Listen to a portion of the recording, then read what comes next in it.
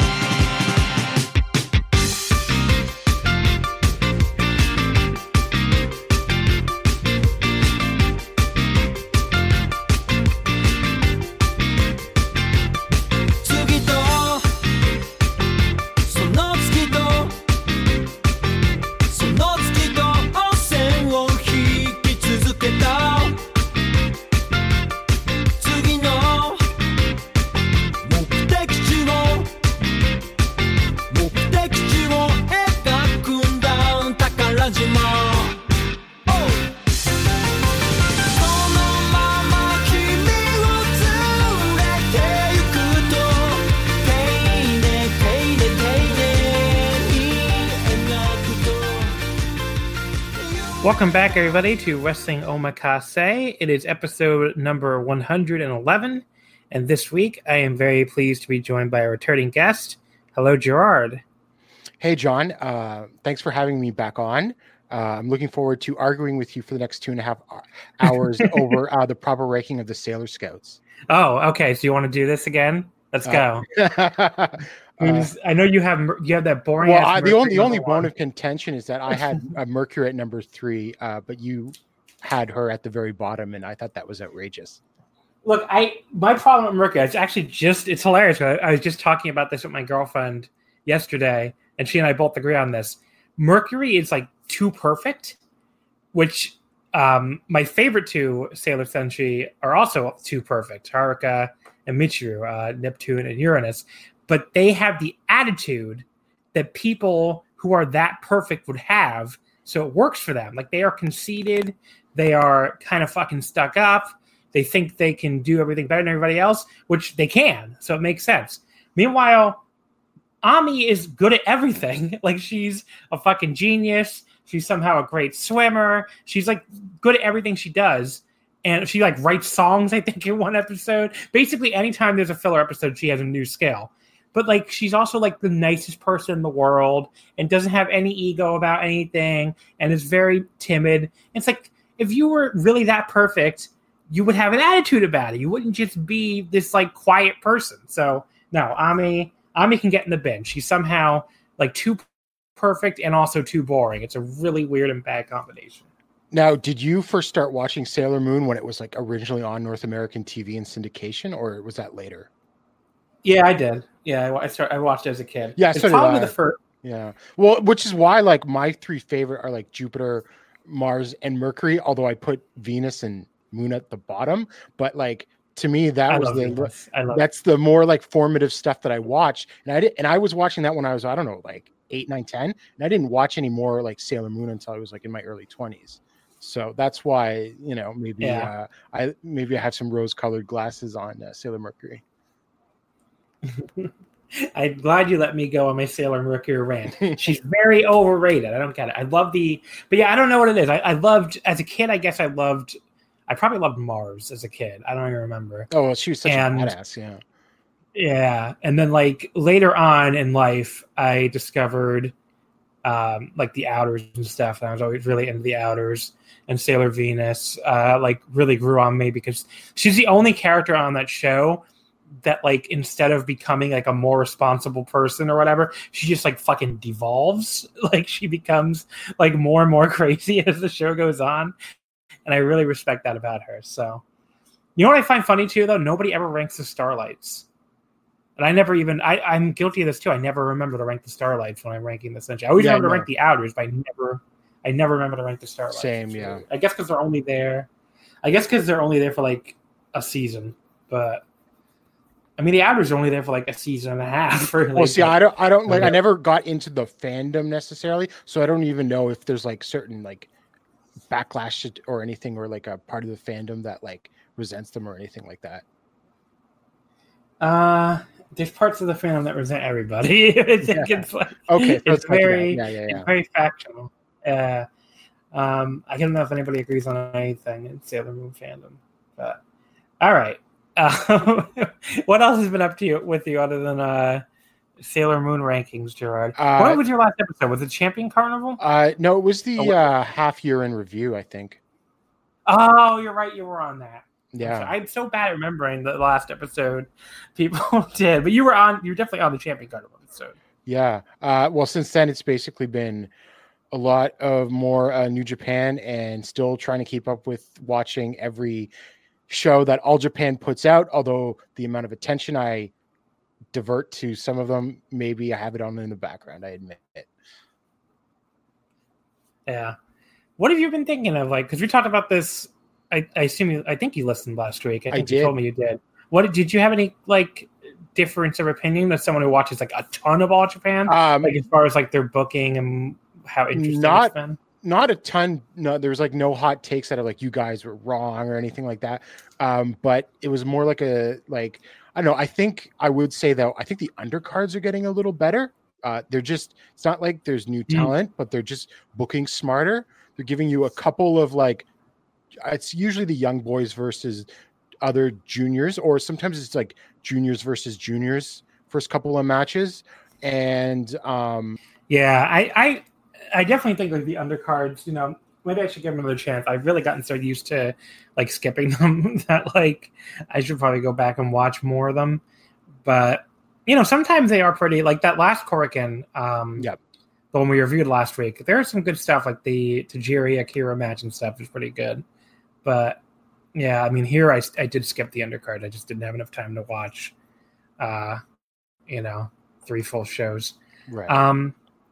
But yeah, I mean, they're not a promotion, because I worried when I listened back that we almost came off too negative, and like I like the promotion. Like I enjoy watching it, and I watch it, more than a lot of other companies. But like it does sometimes feel like a little stagnant to me in a way that like other companies don't typically feel. So I hope they do some different stuff, going into 2020. Yeah, no, I don't think you were too tough at all last week. I think it was a pretty honest assessment. Although I'm starting to see a little more life, so I'm cautiously optimistic. But we'll know probably pretty soon, in a couple of months, on the next couple of tours, what the direction will be more clearly. Yeah, for sure. Before we get into like what we're going to talk about today, I wanted to mention a couple little housekeeping things. First of all, I was supposed to mention this on the previous 2 episodes, but kept forgetting, so I'm going to mention it right away. We might have noticed we moved podcast hosts. We moved from the Audio Boom to Red Circle. And one thing I'm supposed to push for you here is that we have a little link in the episode description. If you have to be viewing us either on the Red Circle website or through Wrestling Omakase's feed. But if you're not on there, if you're listening to us through the main Voices of Wrestling podcast feed, you're just going to want to go to redcircle.com/shows/wrestling-omakase, like an actual dash. And then you'll see a little button there that says sponsor this podcaster. So, as we talked about last week, don't get a lot of ad reads here on Wrestling Omakase. I don't know if it's because the ad companies are not like lining up to advertise on Japanese wrestling, because the Super J-Cast had the same issue. But if you want to help out the podcast, if you want to give a little bit of money and support what we do, we very much appreciate that. And since we're a rotating guest podcast, if you do donate, whatever episode, like whatever week you donate, I will give a cut that week to that week's guest. So if you donate this week, Gerard here will get a cut of any donations. If you donate during another week, whoever that week's guest is will get a cut of the donations. So basically, it's like a little tip or whatever. Basically, a way of tipping. If you like that week's episode, if you enjoy what we do here, and you want to give back, go ahead and sponsor. I'm not going to push this a ton. I might bring it up, at the start of every episode, but it's not going to be like, inserting ad breaks into every show or anything to remind you to sponsor. I would really appreciate it if you do, and I'm sure, our guests would too. But, it's totally up to you, totally optional. We're never going to go behind a paywall or anything. I just think, I do this because I like it, not because I'm trying to, get rich off it or anything. So that's that. They told me to push that. Second of all, I wanted to plug my article on Voices of Wrestling that went up today. So I wrote about 4,000 words on the Wrestling Observer Newsletter Hall of Fame, the 2019 candidates through what's called the Gordy list, evaluating them through that lens. And I think it's a really interesting article. I mean, I wrote it. I guess I better think it's an interesting article. But the bigger point here is, it's going to be like the jumping off point for when we do an episode in a few weeks on the Wrestling Observer newsletter, Hall of Fame list. So I hope you check that article out. It's up on voicesofwrestling.com. I worked pretty hard on it, and I just wanted to plug that here. With that out of the way, we can turn our attention to this week's actual topics. First of all, with New Japan, the Destruction in Beppu show.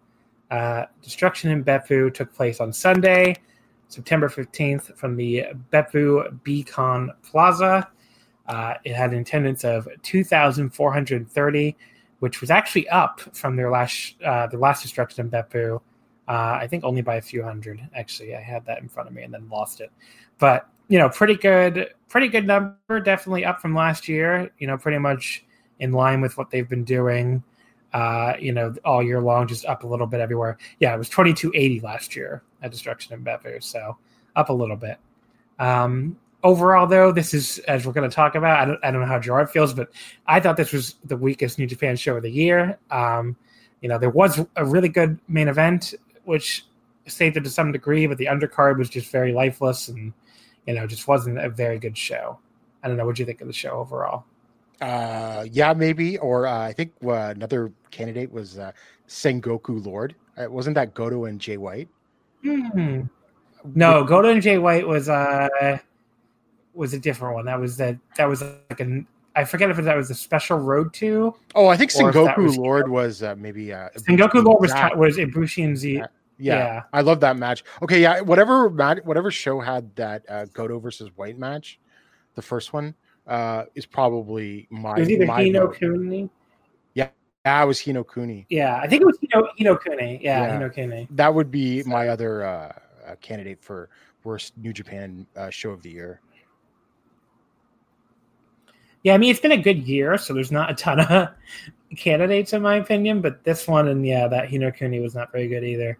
But, it's Destruction. I mean, there's always when we talk about these two shows together, I mean, for only one of them to be what I would call bad is actually like probably ahead of the curve for the Destruction tour. Remember, there was a few years ago where like either 2 out of the 3 or all 3 were bad. I think it was like the year that Kenny defended again.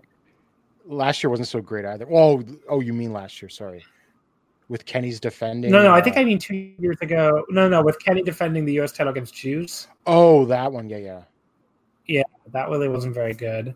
And then I think there was like I don't think there was the other main event was like Tanahashi and ZSJ and their only bad match, I think, for the Intercontinental. And then there was I don't even remember what the fuck the third main event was. Probably a briefcase. No, it wasn't a briefcase defense, was it? Maybe. I don't know. The point is, it wasn't very good, that tour. Here, I think this is, one bad show and one good show is actually kind of ahead of the average for Destruction. But the opener here for Destruction in Beppu, and what's been the highlight of the entire tour, really, is the Young Lions Cup. And Carl Fredericks got the win here over Yota Tsuji in 7:23 with the elevated half Boston Crab that moved Carl to 4-1 and dropped Tsuji to 1-4. This was a little disappointing. I just said the Lions Cup has been really good, and it has. And both these guys have been pretty good in it, although I actually think Carl Fredericks maybe he was a little overhyped for me. He hasn't been like quite like the badass I was expecting. He's looked better in the tags, if anything, than even in the singles matches for me. Whereas, I think some of the other two LA Young Lions have been a little more impressive for me. Yota's been awesome, and I thought, this match was a bit of a step down for him, but I went 3 stars on it. It was still, a good little opener. Just was a little bit below what the two of them have been doing, especially Tsuji on this tour. I don't know. What do you think of this one? Yeah, I'd go about 3 stars as well. I really think this tour has been a bit of a coming out party for Tsuji. I think a lot of people had thought, and I include myself in that, had thought that he was like, I don't want to say bad, but like the weakest of the crop. And he has just incredibly stepped it up in the tournament matches and as well as the tag matches. I thought he looked great in the tag match on the next night too. Yeah, he's been really good. I definitely think he closed the gap at Uemura, if not like completely closed it. So, because I think there definitely was a gap there earlier.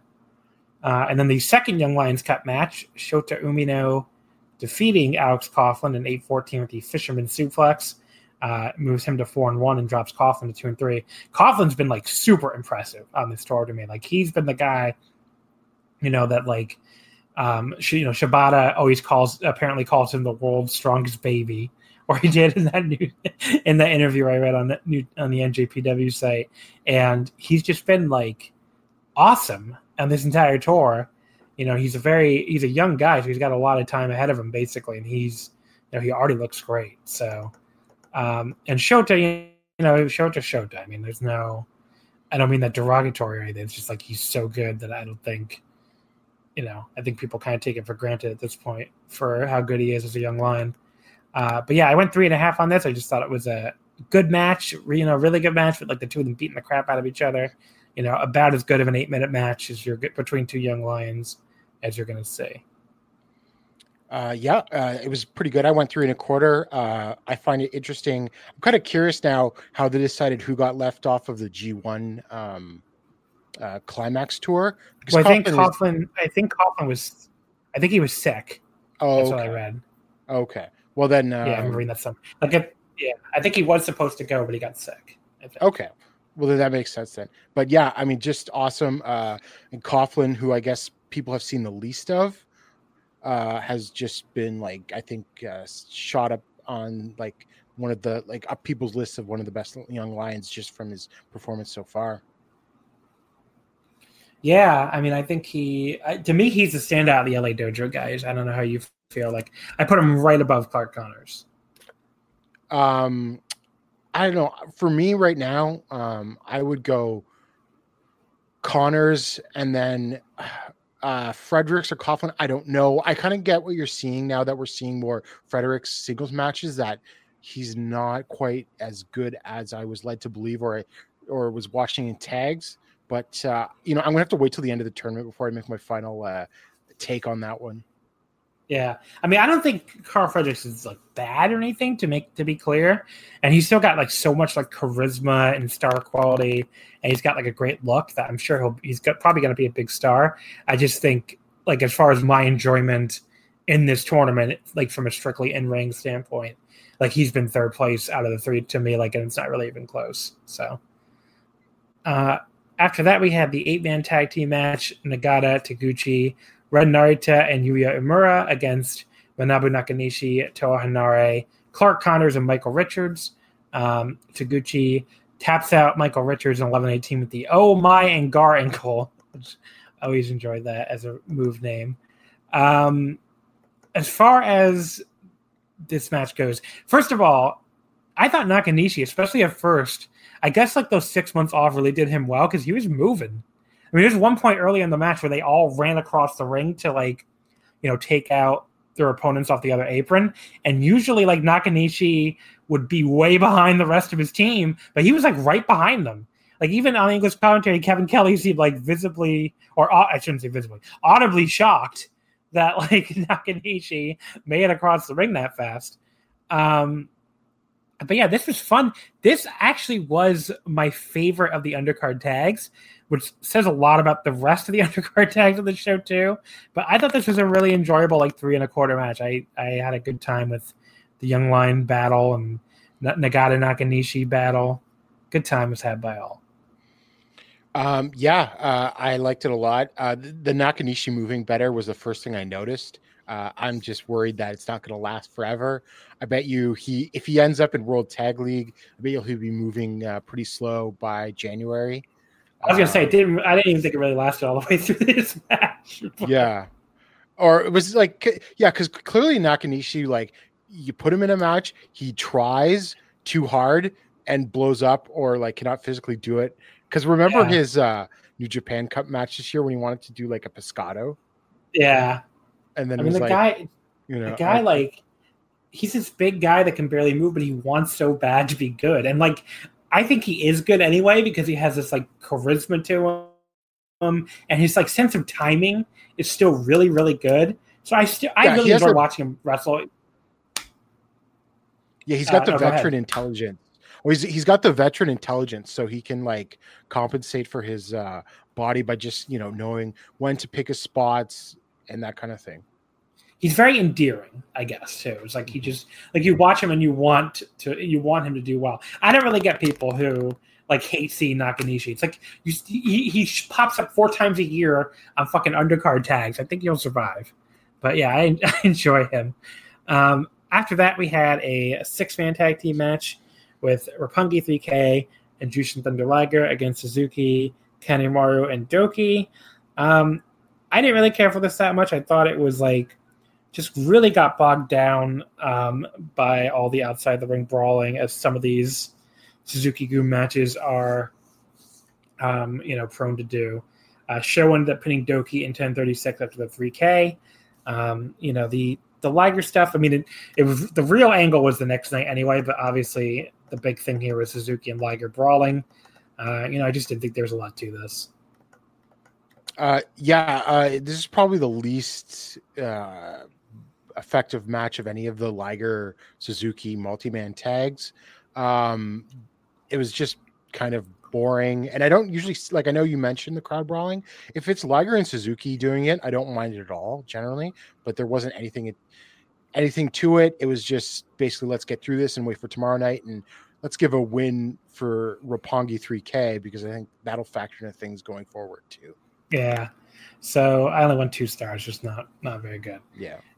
The next match was a 10-man tag team match to build up the following night's big matches.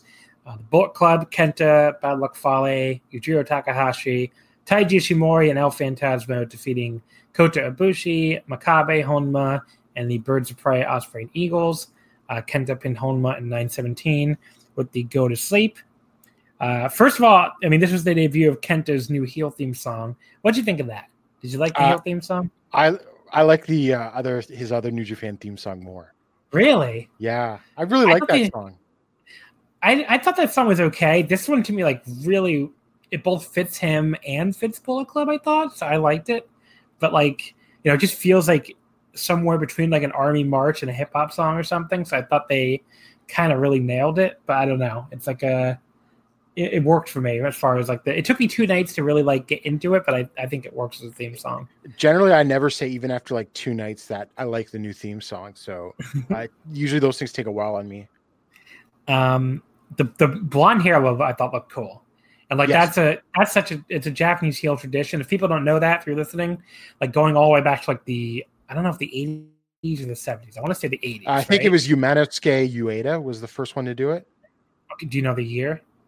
I think this might have been in the 70s because this was because it's basically, if you remember Toru Yano in like the mid 2000s, that was basically the ripoff of the gimmick, and he at the time had started that in IWE, which was Russia Kimura's promotion. Right. So he was like the big heel you go up against Kimura. Yeah, and he was like the first Japanese heel, and then when they went under, I think he ended up in All Japan first. And then might have ended up in New Japan for a bit after that. Yeah, I mean, I'm not going to pretend 70s Japanese wrestling is like something I'm an expert on, but that is interesting. Wasn't sure if it was like a 70s or 80s thing when the blonde hair thing started, but that basically started a long tradition of like, when you're Japanese and you turn heel, you dye your hair blonde because it's what the Americans do. Well, he was the only one to do it, I think, for a while. Didn't in the 90s? What's it called? Do it? Oh, I remember like in NWO Japan, like Goto and O'Hara. Yeah, they dyed their hair blonde. But but it definitely picked up more in the 2000s because remember when Akiyama turned heel, he dyed his hair too. Yeah, I could have sworn there was like another big 90s unit that did it, but maybe I'm thinking of something incorrect. I don't know. But whatever. The point is, it's a tradition. And like, why is GBH have blonde hair? That's basically why, like Makabe and Honma and all them, because they were originally heels. But yeah, so Kenta got the blonde hair going. He pins Honma with the go to sleep. This match was, it was fine. It wasn't like the kind of match that I'm, going to call anything that great. I mean, there was like a really fun Kenta Ibushi exchange at one point, but it was like maybe 30 seconds. So it was over very, very quickly. But yeah, still, like a 2.5-star match, just kind of there. My highlight was the Honma and Kenta exchange, just because that's a novelty to me, even though it's happening, like 15 years too late, but whatever. And then we have Sonata, Shingo, and Bushi against Okada, Goto, and Romero for the 4th time of the tour. And this was sadly probably the weakest match they've had. Just really wasn't. There was like, obviously the main thing here is to build up Okada and Sonata, along with Shingo and Goto. And, the Okada Sonata exchange here just felt very weird. It just felt like both of them had it firmly in half gear. It's really not the kind of thing that's going to build excitement for a title match. So, especially not one that we've already seen 3 times this year. So it just didn't work there at all. I mean, Shingo and Goto did tag in like right after that and had like a really like cool exchange that made the Okada Sonata like half speed one look even sillier. But then there was like a second Okada Sonata exchange right after that did look a little better. But that's about it. And then it ended in 10:40 with Sonata tapping out Romero with the skull end. So, 2 3/4, a little better than average, but nothing that blew me away. I thought this was more boring because remember how they had the back-to-back Korakuen ones? Yeah. I thought this was more boring than the September 5th one, which I thought was also boring. But like you said, this is the weakest of this is the 3rd or 4th time on the tour they've done this? Yeah. This exact 6 months. No, this is the 4th because they did all 3. They did all 3. Yeah, they did it on all 3 Korakuens. Yeah. And they did here, and then they were going to do it the following night too. So in the September 6th is the best one that you should watch, basically. Yeah, and we talked about that last week. It's like a really cool 10-minute sprint. The last night of the Korakuens. The other ones you can pretty safely skip. And then we had Naito and Evil against Jay White and Chase Owens. Naito pinning Chase on 11-11 with the Destino. So this is interesting because basically the Naito White feud has been the highlight of this tour for me. It's been just a lot of fun. I don't think it's resulted in a lot of good tag matches though, and I think a lot of that is maybe Jay White hasn't had the most exciting partners, especially. He's had mostly Chase and Yujiro and Fale, just kind of the Bullet Club's general depth problem. But, this wasn't a bad match. I went 2 3/4, but just wasn't anything that special. There was a really early on Naito put Chase down with a sleeper immediately like he was Shibata or something. I just thought that was funny that you don't normally see him do that. And then there was a long period where Naito and White basically they're telling the story how they're trying to, Jay is trying to out troll Naito, and then Jay is trying to show I'm tranquilo too, but then he almost always ends up losing his cool and dropping the facade, and it just ends up being it's a very interesting dynamic the two of them have, and at times it's a very horny dynamic, which I tweeted out and got some guy very upset with me. But look, it was a gif of the two of them spitting in each other, smiling. What do you want me to tell you? But yeah, after Naito got the pin, he pretended he was gonna do the fist bump with Gato on the outside, and instead beat the shit out of him, which I was very into, and then tossed his big bucket hat into the crowd. I kind of wanted to add half a star just for that, but I can't do that. It was a perfectly acceptable match, just not a great match or anything. I would agree that this is a 2 3/4 or a 3-star match. But I think it's also like the exception to the rule, because I think somehow with the sort of big dick energy that both Naito and White are bringing, that it's like this rare feud in New Japan where it doesn't matter it doesn't matter that much the quality of these sort of like tag matches leading into it, because these guys are going to do their shtick and it's going to be massively over, and they're going to just like exude like all of this like, you know, energy and like aura and everything. So it's like, I don't really care if it's like a 2.5-star match. I just want to see them like spit at each other, you know? I mean, exactly. That's exactly how I feel. I mean, it's a really fun feud, even though they just haven't produced any like, you know, really outstanding tag matches. Now, I'd really like to see them deliver something like awesome next weekend to really, because I think at the end of the day, if they have like a 4.5-star match in Kobe for the Intercontinental title, you know, no one's going to care that like their tag matches weren't that great leading into it. Yeah. You know, people just remember this is a great feud. So I hope they do deliver. But even if they don't deliver, it's been a really fun feud and I've enjoyed it. So, you know, it doesn't always have to be classics, I guess. Then we have the semifinal. Speaking of not a classic, the Guerrillas of Destiny defeating Yoshihashi and Tomohiro Ishii in 21-35. I don't know what to say about this one. First of all, why the hell did GOD beat down Tomohiro Ishii to set up a hot tag to Yoshihashi? They beat down Ishii, who, like, you know, probably is one of the best House of Fire baby faces in the world. They beat the crap out of him to set up a Yoshihashi hot tag where he tags in and does these like slow motion chops as like the Guerrillas of Destiny run by. Like a terrible hot tag. I mean, it didn't help either that Ishii, like, you know, right before he tagged out, he basically took them both. They were complete jobbers. Like, he basically just destroyed them both with like back suplexes or something. Like, you know, like he had it took him no effort at all to do so. And then tagged in Yoshi, and we're supposed to care that like he's running wild or whatever. So that didn't work at all. There's like no heat for this match at all. Even after, you know, Beppu does not have a rep for having hot crowds. But the crowd was more into the undercard than I've heard them be into a lot of stuff, you know, over the years. And this match like killed them. And then, you know, after that, we finally got like a little bit of an interesting finishing stretch. You know, it was fast and it finally had some action, but then it also like just felt weirdly all over the place and not in like a good way.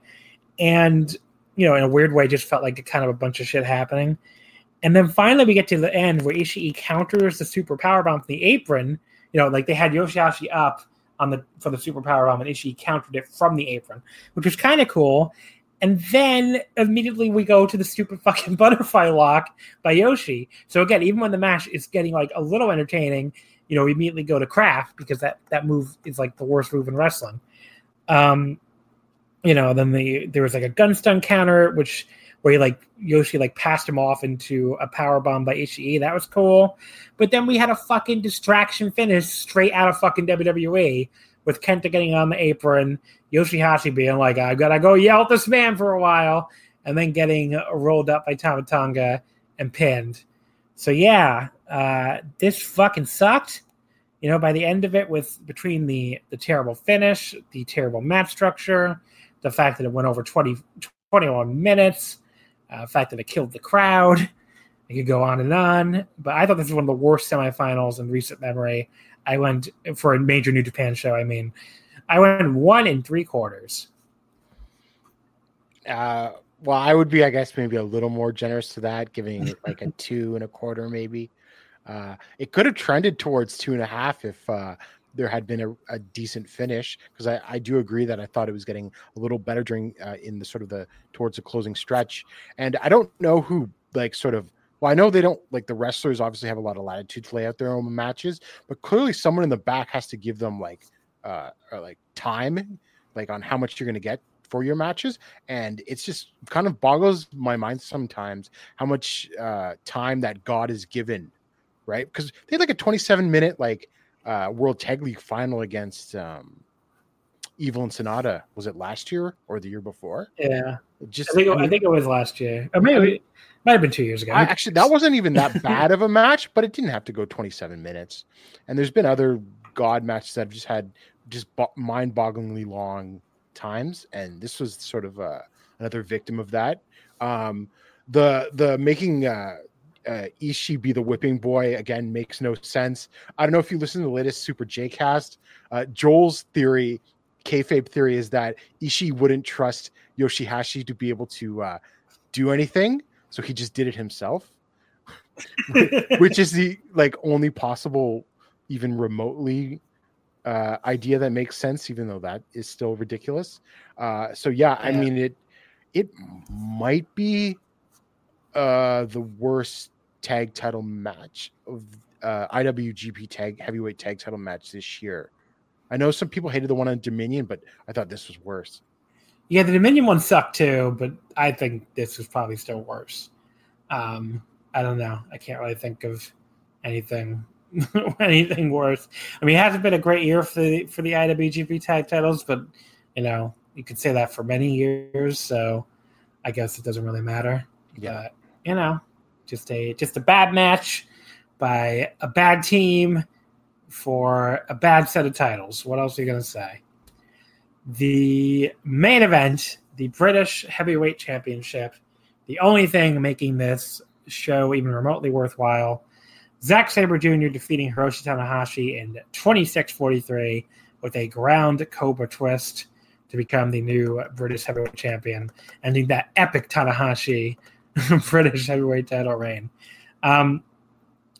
Here's the thing with this. I am like the exact opposite of Joe Lanza when it comes to these matches. I could watch them forever. I really don't. I mean, this is like a style of match I really enjoy. I really enjoy, mat wrestling and grappling and submissions and all that stuff. I think both of them are really good at it. Tanahashi is like a very underrated mat wrestler, and I think everybody knows Zach is very good at it. And they have great chemistry, and I really enjoy watching them wrestle. I think they come up with unique stuff in pretty much every single match. And, here, the opening 10 minutes wasn't my favorite, of their matches. And if I have any complaint, that's probably it. It felt a little directionless and it lacked intensity compared to some of the other matches. But then right at the 10-minute mark, they had a really good strike exchange. And then Zach finally started targeting the elbow. And, Tanahashi's selling was really good. And at that point, I think they almost differentiated this one by making it faster and a little bit less mat-based than all their previous matches. It just felt like they were on the mat for less time than, some of their last matches, especially something like Royal Quest. Then there were some other cool spots. There was Zach. At one point, he caught a baseball slide attempt by Tanahashi, and they turned it into a leg lock, from the floor, which was just a really cool looking spot. There's a great picture of it on the New Japan site, actually. And, then they were we got to the 20-minute mark, and, they did finally get back to the mat, and they were trading holds again. And the crowd went, this is not like they're doing mat wrestling. The crowd is bored. The crowd's going crazy for this mat wrestling when Tanahashi makes the rope. And then my only complaint towards the end was I didn't like the weird cloverleaf variant that Tanahashi tried. He does a high fly flow to the back. I don't know why he wouldn't just go for the other high fly flow after he pins Zach with that at Royal Quest. Instead, he goes for this wacky cloverleaf, and you could kind of make it make sense in your mind and be well, maybe he's trying to turn it into, maybe he wants to show that he can tap out Zach too, because I don't think he's never tapped out Zach, because I think he beat him, unless he did when he went to the Intercontinental title. I don't remember that, but this year he beat him by flash pin and with the high fly flow. I don't think he's ever actually tapped him out. Watch, I'm completely wrong. He has actually tapped him out. I don't know, but so he wanted to prove he could submit him or something. But I don't know. They didn't really. That's again more of a headcanon thing. But the move itself looked a little awkward too. But then Zach, he does his counter into the Zach driver, which is really cool. But couldn't make the cover, which made sense because he'd just taken a ton of punishment. And then they do this awesome exchange where they're fighting over the Cobra twist, to get this submission in, which is this submission that's historical Inoki submission, which totally makes sense. And then Zach turns it into the ground Cobra twist and gets the pin, which I thought was such a great finish. Came out of nowhere, but at the same time didn't come out of nowhere in a bad way. Like it came out of nowhere and felt like almost felt like, well, of course it's how he won. There's so much, hype based around the submissions and stuff, and he just pulls us out of nowhere and gets the belt back that way. So I thought this was awesome. I went 4 stars on it. I would say maybe just below the Royal Quest match for the complaints I had, but I still really enjoyed it, and made the show at least somewhat worthwhile at the end, even though the rest of it was still pretty bad. Yeah, I think this was Royal Quest match was slightly better than this. I would go about 4.25 maybe. The one thing, I agree with you. I could watch these two wrestle all the time. I never get bored of them. But the one thing I sort of mentioned this in the preview is I don't think I've ever gone more than 4.25 though on any of their matches. Like there was never any match to me that was this is a match of the year candidate that they've had. They've come close, but I don't know. I might have gone 4.5 on one of them, but for the most part, they always seem to be 4.25 to me too. Whereas I went 4.5 for the Ibushi Zach match from Sengoku Lord. I thought that was just amazing. I did too. And so it's sort of interesting. Saber seems to only be able to peak at certain levels against certain opponents. Yeah, it's a good point. Is there anything coming as far as in this specific match that you thought was more or less interesting than the the Royal Quest match is a good comparison because it was so recent. Is there anything that stands out as that makes it worse than the Royal Quest one? Worse, like what you said was just the opening 10 minutes. However, what I did love about this match was the ending with the sort of the Cobra twist thing, right? And that's sort of putting that was so cool. He's trying to bury strong style and whatever, that kind of thing. It just felt to me, it almost felt you're a hypocrite because you had to go to the strong style, but he's a heel. Yeah. So that's great. I mean, it's fine for him to be a hypocrite.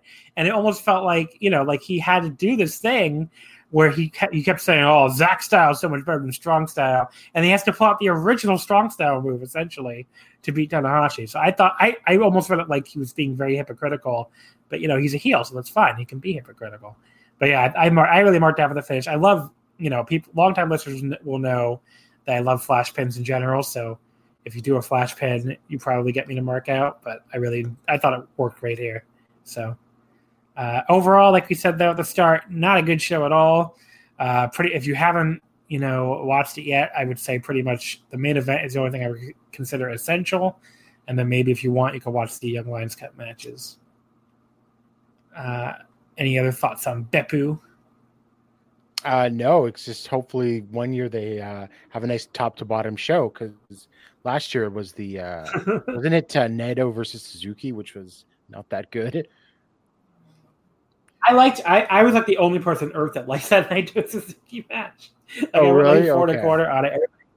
Everybody else hated it. I thought the first one I hated like everybody else did. The whatever the fuck one. But during the Dontaku tour. But the second one I actually really liked. And I guess I was looking, I think this is only technically the only second destruction in Beppu, and I guess I'm going to assume now that this is probably a pretty going to be an annual event now. Yeah.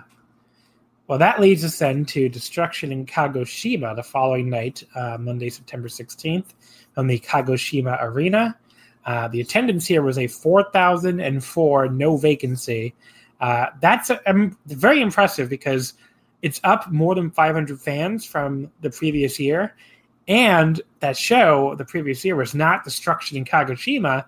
It was a G1 Climax show, which typically does really well, compared to, a lesser tour show like this. So they were up over 500. And you can't just say it's Kota Ibushi in his hometown, because that was also a Kota Ibushi main event. That was Ibushi and Goto. So here you have Ibushi, defending the contract against Kenta. It's clear that, whether it's just New Japan's general momentum or the idea of seeing Ibushi defend this contract against a hot new heel, either way, it worked, and they did their best number in Kagoshima, maybe ever, definitely in a while. So, overall, this is I thought a much better show than Beppu. We'll go match by match here, but I enjoyed this one quite a lot. What do you think of Kagoshima? Much better match, much better show. I'm sorry. I kind of got like lost interest a bit in the middle, but I thought the last two matches were awesome, and I thought both the Young Lions matches were really good. Yes, so let's get right into that. First of all, Yuya Uemura defeating Clark Connors in 9:31 with a Boston Crab. Uemura is now 1-4, and Connors is now 3-2. So this was Uemura's first win. This absolutely ruled. I went 3 3/4.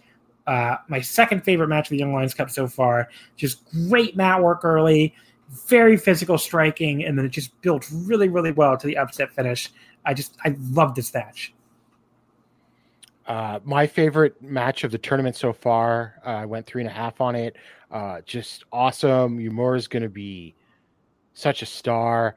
There was one point, I think, just the way, like, when Uemura was coming back and firing up at the end and just like hitting a bunch of strikes on Connors was awesome. You could just he's just really. But the one thing is in both in this tournament I've noticed is that, and we'll talk about this a bit. I'll talk about this a bit in the next match. Is that you can see how they're sort of working and trying new things as the tournament goes on and looking a little more smoother as it goes on, and that's really cool to see, especially in such a short time frame.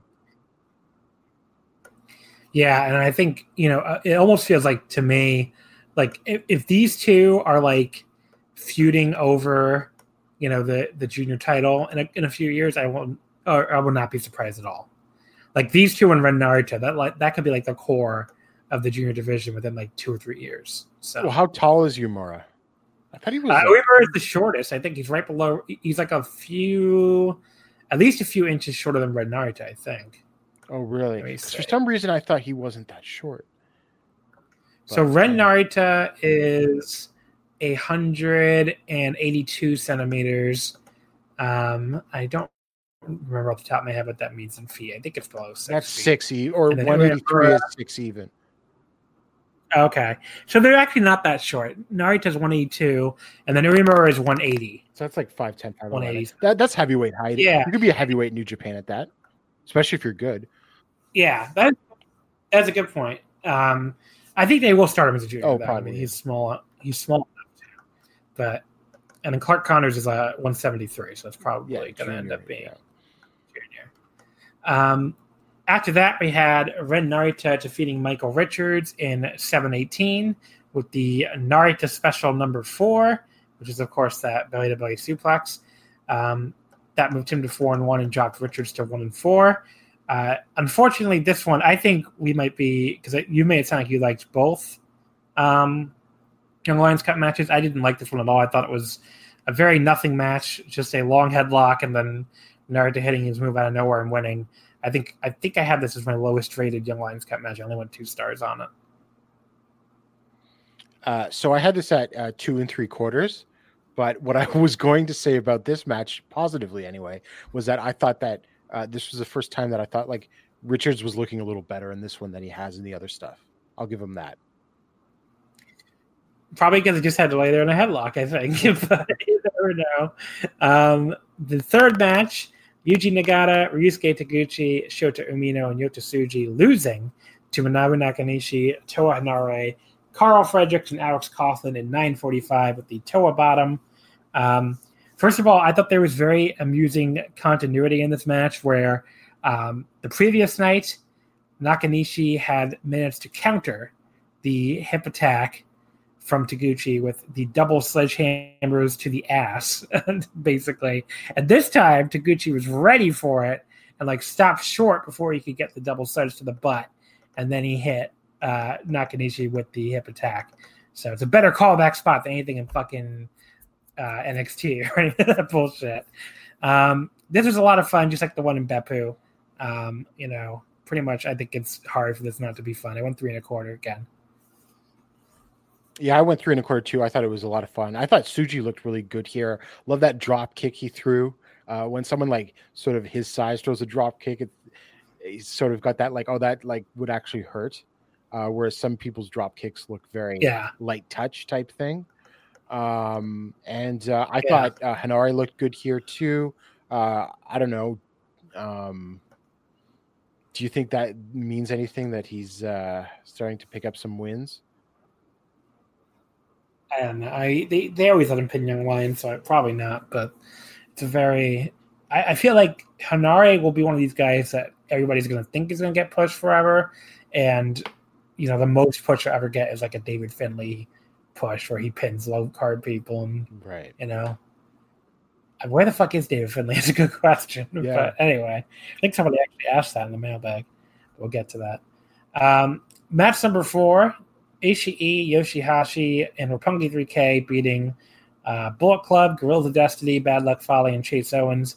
651, Yo pinning Tama Tonga with an inside cradle. This was probably the biggest shock of the night, honestly. First of all, I think this is very smart on New Japan's part because, like, you have Roppongi 3K who's doing nothing. I mean, they're not in the junior tag title mix right now. And you have a heavyweight tag team that's very stagnant and just, doesn't have any big contenders on the horizon. So, like, why not match these two teams up, I mean, it makes a lot of sense. I don't think Roppongi 3K is going to win, nor do I think they should win because it would be really, really early for them to graduate to heavyweight, especially when you'd think they would have like singles junior careers ahead of them before they even bother, going to heavyweight. But, I think it could be a good defense for like Fighting Spirit Unleashed or I don't know, for Power Struggle or something. So I think it's a cool idea and a good way to get the Gorillas another defense before Tag League without doing like, I don't know, another Ishii and Chaos member tag team match. So I went 3 stars. This was I thought it was pretty fun even before the shock finish, and good call here. I'm excited for that Roppongi 3K. I mean, excited might be a little too strong. I think it'll be okay. Basically, it could be good. Let's say.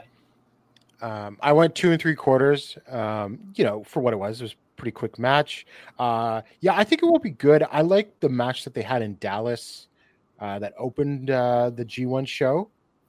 I thought that was really good. Although it was pretty good. That was pretty short too. Wasn't that like only 7 or 8 minutes? But it definitely go long. Although I suppose you could also argue that why bother even having booked that if this was the plan all along. But whatever. I am looking forward to the match. It wasn't. They probably. Yeah. Well, I mean, this is why I think you mentioned. I didn't even think of it, but you mentioned Fighting Spirit Unleashed. This would be the perfect kind of match for that. Since they already did in the States, and I almost think Americans might take a junior team versus a heavyweight team more seriously than Japanese people, because. You always hear I was just thinking of people speculating on podcasts going into the G1. Like, think about how many people, I don't know what Japanese fans were saying, but think about how many American fans were like, Will Ospreay's going to get 10 points. Will Ospreay's going to pin Okada. That's not how booking in New Japan has ever worked between when it comes to juniors and heavyweights. Can Will Ospreay pin Okada one day? Yes, he will, but that will be once he's moved up for heavyweight for some time. But the idea that he was going to finish the 10 or 12 points was always I feel like sort of North American fans sort of totally not getting how New Japan books juniors versus heavyweights. He had 8 points, but I guess that's not. I predicted him to have 6, just given New Japan's history of putting 6 was I think most juniors that had ever been in before had only gotten 4. So. Yeah, I don't really blame people for having that because at least he had been never champion already and beaten heavyweights, so it kind of sort of made sense. But at the same time, I mean, I thought he was always set to have his biggest win be the win over Tanahashi, which, and did end up happening. After that, we had match number 5. So Tanahashi, Makabe, Honma, and Jushin Liger defeating Zack Sabre Jr., Minoru Suzuki, Kanemaru, and Doki 9:22 by disqualification, because this is where we got the big angle where Suzuki unmasked Jushin Liger.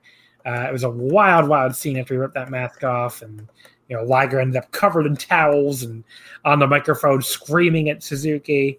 So this is where I thought like they can't be saving this for the Dome because it almost feels like too much if they're saving it all the way to the Dome. But maybe they are. Who the fuck knows?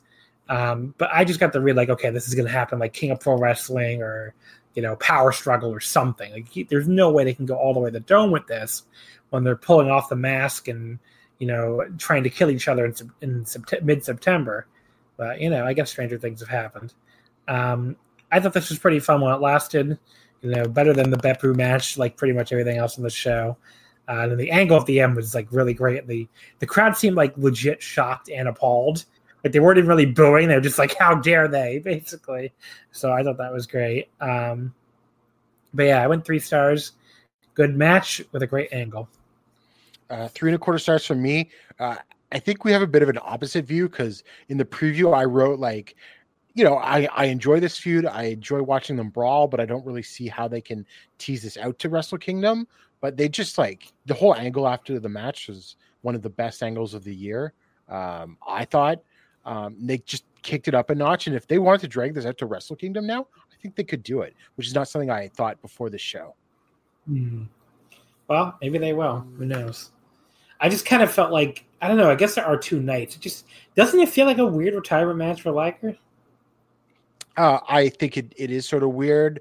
I figured like he would have some like multi-man tag. They might bring back some old guys or something. Because he's not winning, and even if they have that, like not only is he not winning, but Suzuki's going to beat the shit out of him. So I don't know if that's necessarily the sort of image you want in Liger's last match, right?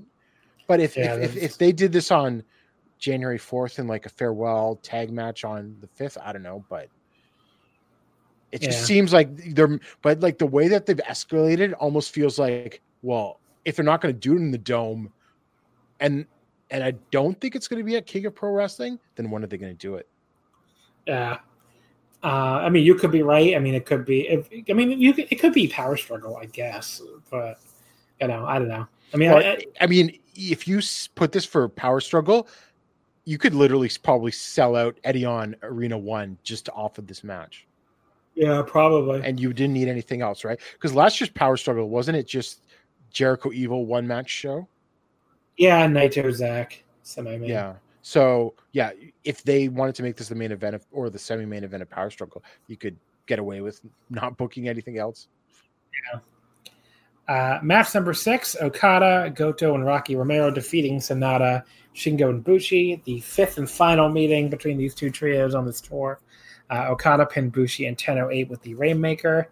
First of all, I want to give a shout out to Mr. Juicy, Gino Gambino before the show or before the match, because they had a really funny exchange with him and Rocky Romero that just made me laugh. Because like I don't remember what the fuck Rocky said to him. Rocky just said like, I think he was like talking shit because Roppongi 3K pinned the Guerrillas of Destiny.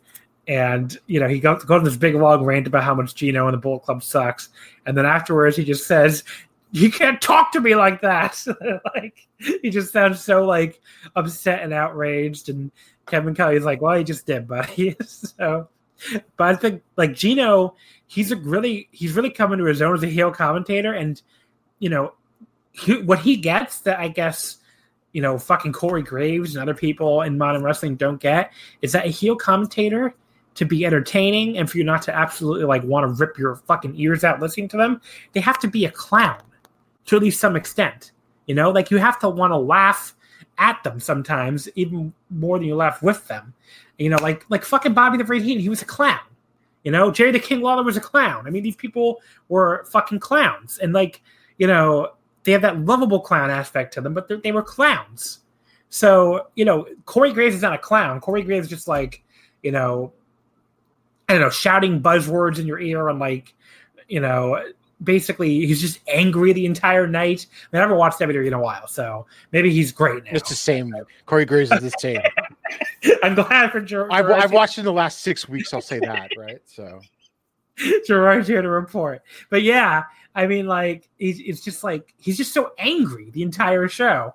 And like, Gino, he's funny sometimes. He gets shown up sometimes. Even Kevin Kelly makes fun of him sometimes. And he also just like fucking pulls back and, calls the matches a little bit. Like he doesn't have to be like, super on the entire night. So shout out to Gino. If by any random chance he happens to listen to this, you've turned to a very good commentator, Mr. Juicy. Well, it's interesting that you mentioned like the clown stuff and compared him to Heenan, because I also see a little bit of Jesse Ventura in him. Yeah. Like in terms of like, he calls the action and then he's like takes a side of the heels, but sometimes he offers like, more like unbiased analysis and when it calls for it in that. So that sort of reminds me of Ventura. Yeah. And Ventura could be a little bit of a clown too. So It works. I mean, it's just like, I don't know, like whenever I watch the WWE show, it's just like, why is Corey Graves so angry? Well, because and he's also desperate to like also like make dunks on his other like commentators. Yeah. It's like you'll be like watching the match, and all of a sudden Corey Graves are coming like, Michael Cole, you fucking idiot, and it's like, okay, yeah. Obviously he doesn't say the F word, but the general gist of it just feels like he gets so fucking like worked up, and it's like, can you please stop screaming at me? I'm just trying to watch Monday Night Raw. Match number 6. I guess I already introed it, but yeah, this was a good match. One big issue, here again was like the Okada Sonata pairing just really had no juice again here, and that's not good for a King of Pro Wrestling main event. And again, this is coming from somebody who usually really likes Sonata and has liked 2 out of the 3 matches, although the one I didn't like was the other title match, so maybe that's not a good omen. But yeah, I don't know. It just doesn't feel like there's anything like there as far as like excitement. Maybe, they have more time than most of these other feuds. So maybe, King of Pro Wrestling, Fighting Spirit Unleashed, and, even those New Japan road shows, they'll get more time to like really develop something. And there is a development in the main event where, going forward, you're going to have this element of like Okada and Ibushi against Evil and Sonata, where that could finally bring some juice into it, because right now it just feels like, there's not much there. But where there is a lot of juice is Goto and Shingo, and they were awesome here, and they really like tore it up with these, they're an awesome lariat exchange here, and they just beat the crap out of each other. So I ended up going 3 1/4, kind of in between. Okada Sonata wasn't really anything, but Goto Shingo was really good. I went 3 here. Yeah, it was what it was. I did really like the Shingo and Goto exchanges. I think as for Okada and Sonata, like I know that they're obviously going to face each other in a bunch of multi-mans on this tour, but you don't have to have the exact same 6-man tag like 5 times on a tour. Like mix it up a bit more than that. I think the problem was like Naito and Evil always were teaming. I don't know. I mean, I guess I could have mixed Evil in, and the only people that could have mixed was Evil and Bushi, basically. So I guess that was the difficulty when you only have a 5-man unit. But even some like Chaos versus LIJ 10-mans, would be great. Like because those are always. Well, you couldn't do it because Naito and Jay White had to be. Oh right. Naito and Jay White had to be paired up. Yeah. Right. So that was like I guess the difficulty. And then we have, speaking of Naito and Jay White, Naito and Evil defeating Jay White and Yujiro in 11:50. Evil pinning the Tokyo Pimp with the Evil. This was like another one where like the match itself was kind of just like there, and I went 2 3/4. But the angle stuff was good.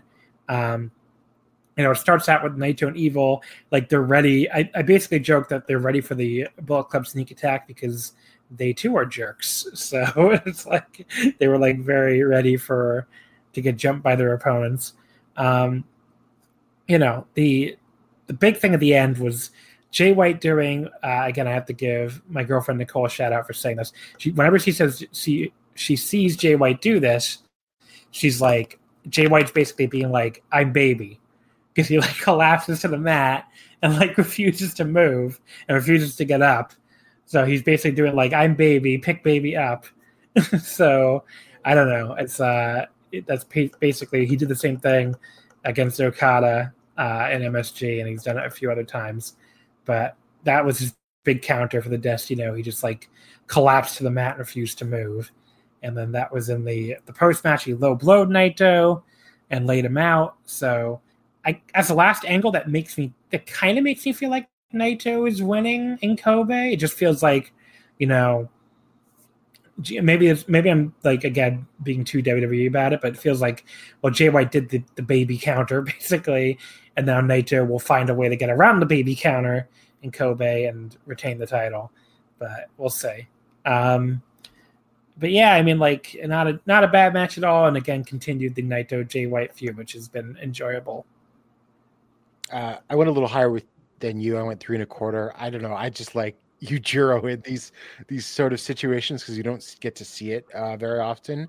And yeah, as for like, is White winning? I mean, I don't think they would book this match if White wasn't winning, because especially given how protected White is, like having him lose an IC title match to Naito, then what happens to him? What does he do for the net? Like, what does he do? He sits around and probably does nothing until Wrestle Kingdom, and he'd have to find a new feud for that. So yeah, it just seems to me I'm still pretty confident that White's winning next week. Yeah, I mean, we'll see. I guess. I mean, look, the other theory I've seen, and we totally fucking forgot to mention this. I mean, really, my fault. It's my show. So at the end of Destruction in Beppu, after Zack Sabre Jr. retained the British Heavyweight title, he suddenly like tried to get into the mix, the double title mix, where he's saying, well, all these people talking about double title. I want to be a Triple Crown champion. I think he said the first ever Triple Crown champion. And it's like, bro, there's a whole promotion when they have a Triple Crown title. But anyway, and he said he wants to be the first ever Triple Crown champion, British Heavyweight and IWGP Heavyweight and Intercontinental. And he promised to throw the Intercontinental title in the bin, which makes me think the IC is the one he's going to target at first.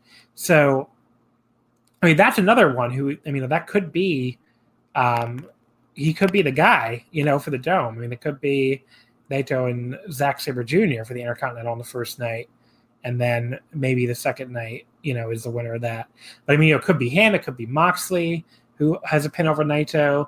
I mean, I think there are other options. As far as what Jay White would do then, maybe Jay White goes back and, circles back for the United States title, because, that might not sound super exciting to Jay White fans right away.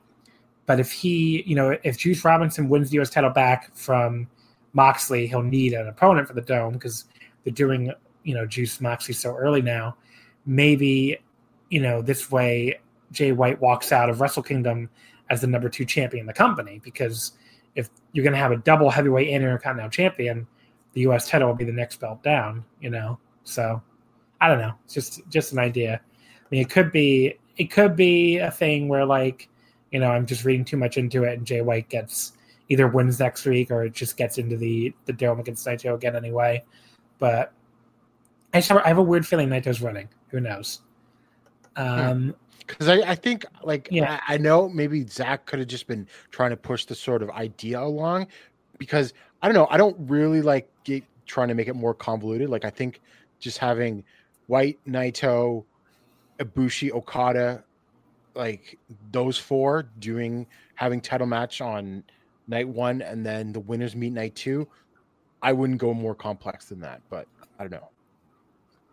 I mean, it could also be a thing like where, White is going to face somebody at Power Struggle for their right to go to the Wrestle Kingdom or something, or even challenge for the Intercontinental. I don't know. Well, see, I could see Zach and Naito having that sort of number 1 contenders for the IC title thing.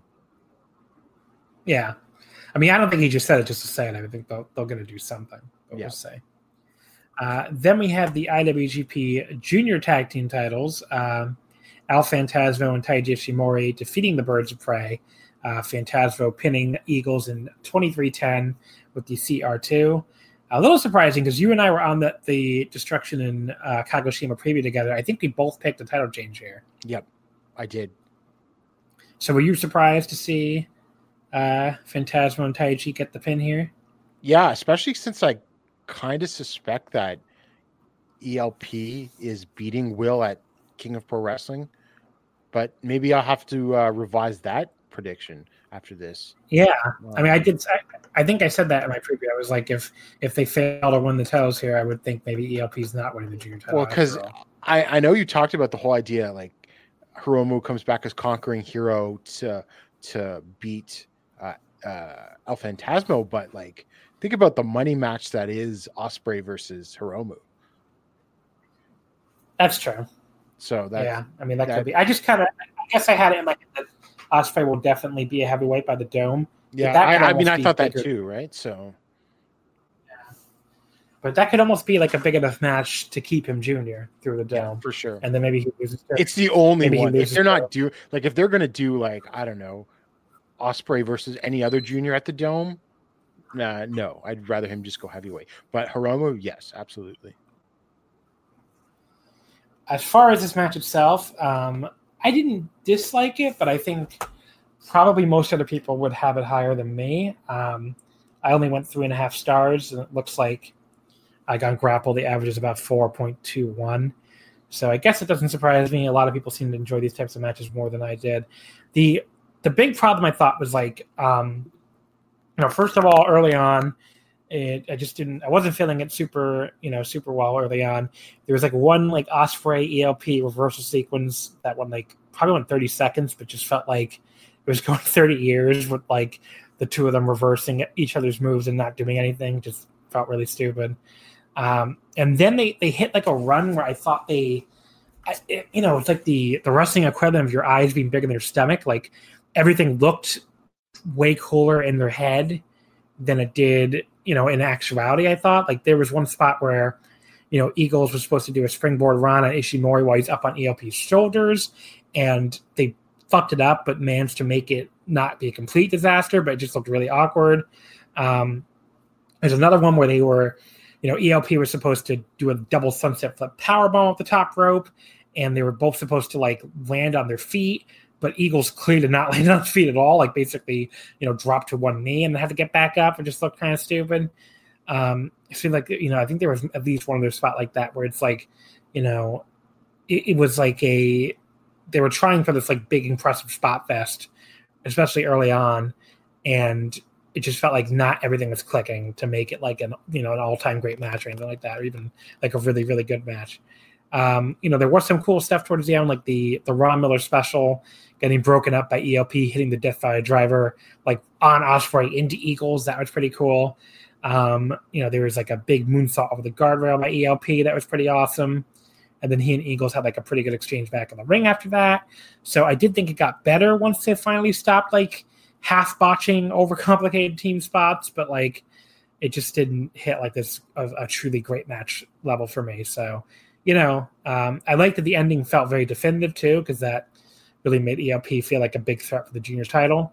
But it just like they basically just beat the crap out of Eagles. They gave him a couple like double team bloody crosses, and then ELP hit the CR2 and just pinned him. So very definitive. I think there was like a belt shot before that, but still pretty definitive. But yeah, I only went 3.5 on it. I didn't love it, but the end was good enough to me to keep it from being like a complete disaster or anything like that. I love a good spot fest. I went 4.25. Also, I'm currently slowly making my way through the Super J Cup.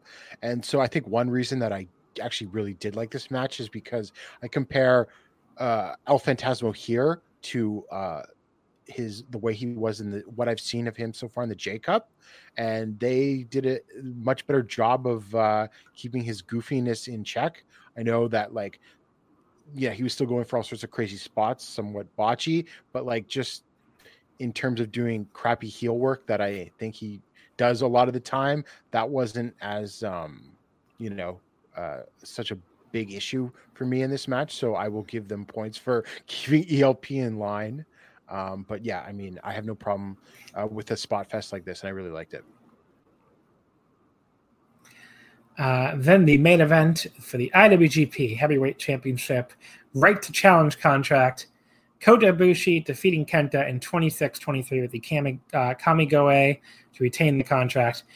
Opinions on this one have been really all over the place, but I think I am the high person on it as far as what I've seen so far. I've seen some people say this was pretty bad. I know what's his name over at the at 411. Larry Sanka, he gave it a very low rating, and the ratings, if I'm looking on Grapple, are really all over the place.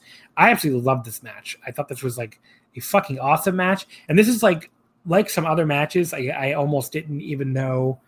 It reminded me a lot of Naito Taichi, I guess, from New Beginning, which was another match that some people really hated, where like, but when it was over, it didn't really even enter my mind that it would be controversial to say the match was awesome. So I was pretty stunned by the reaction. When I think about it more, I can understand, because, it was a slower match than people might be used to for a New Japan main event.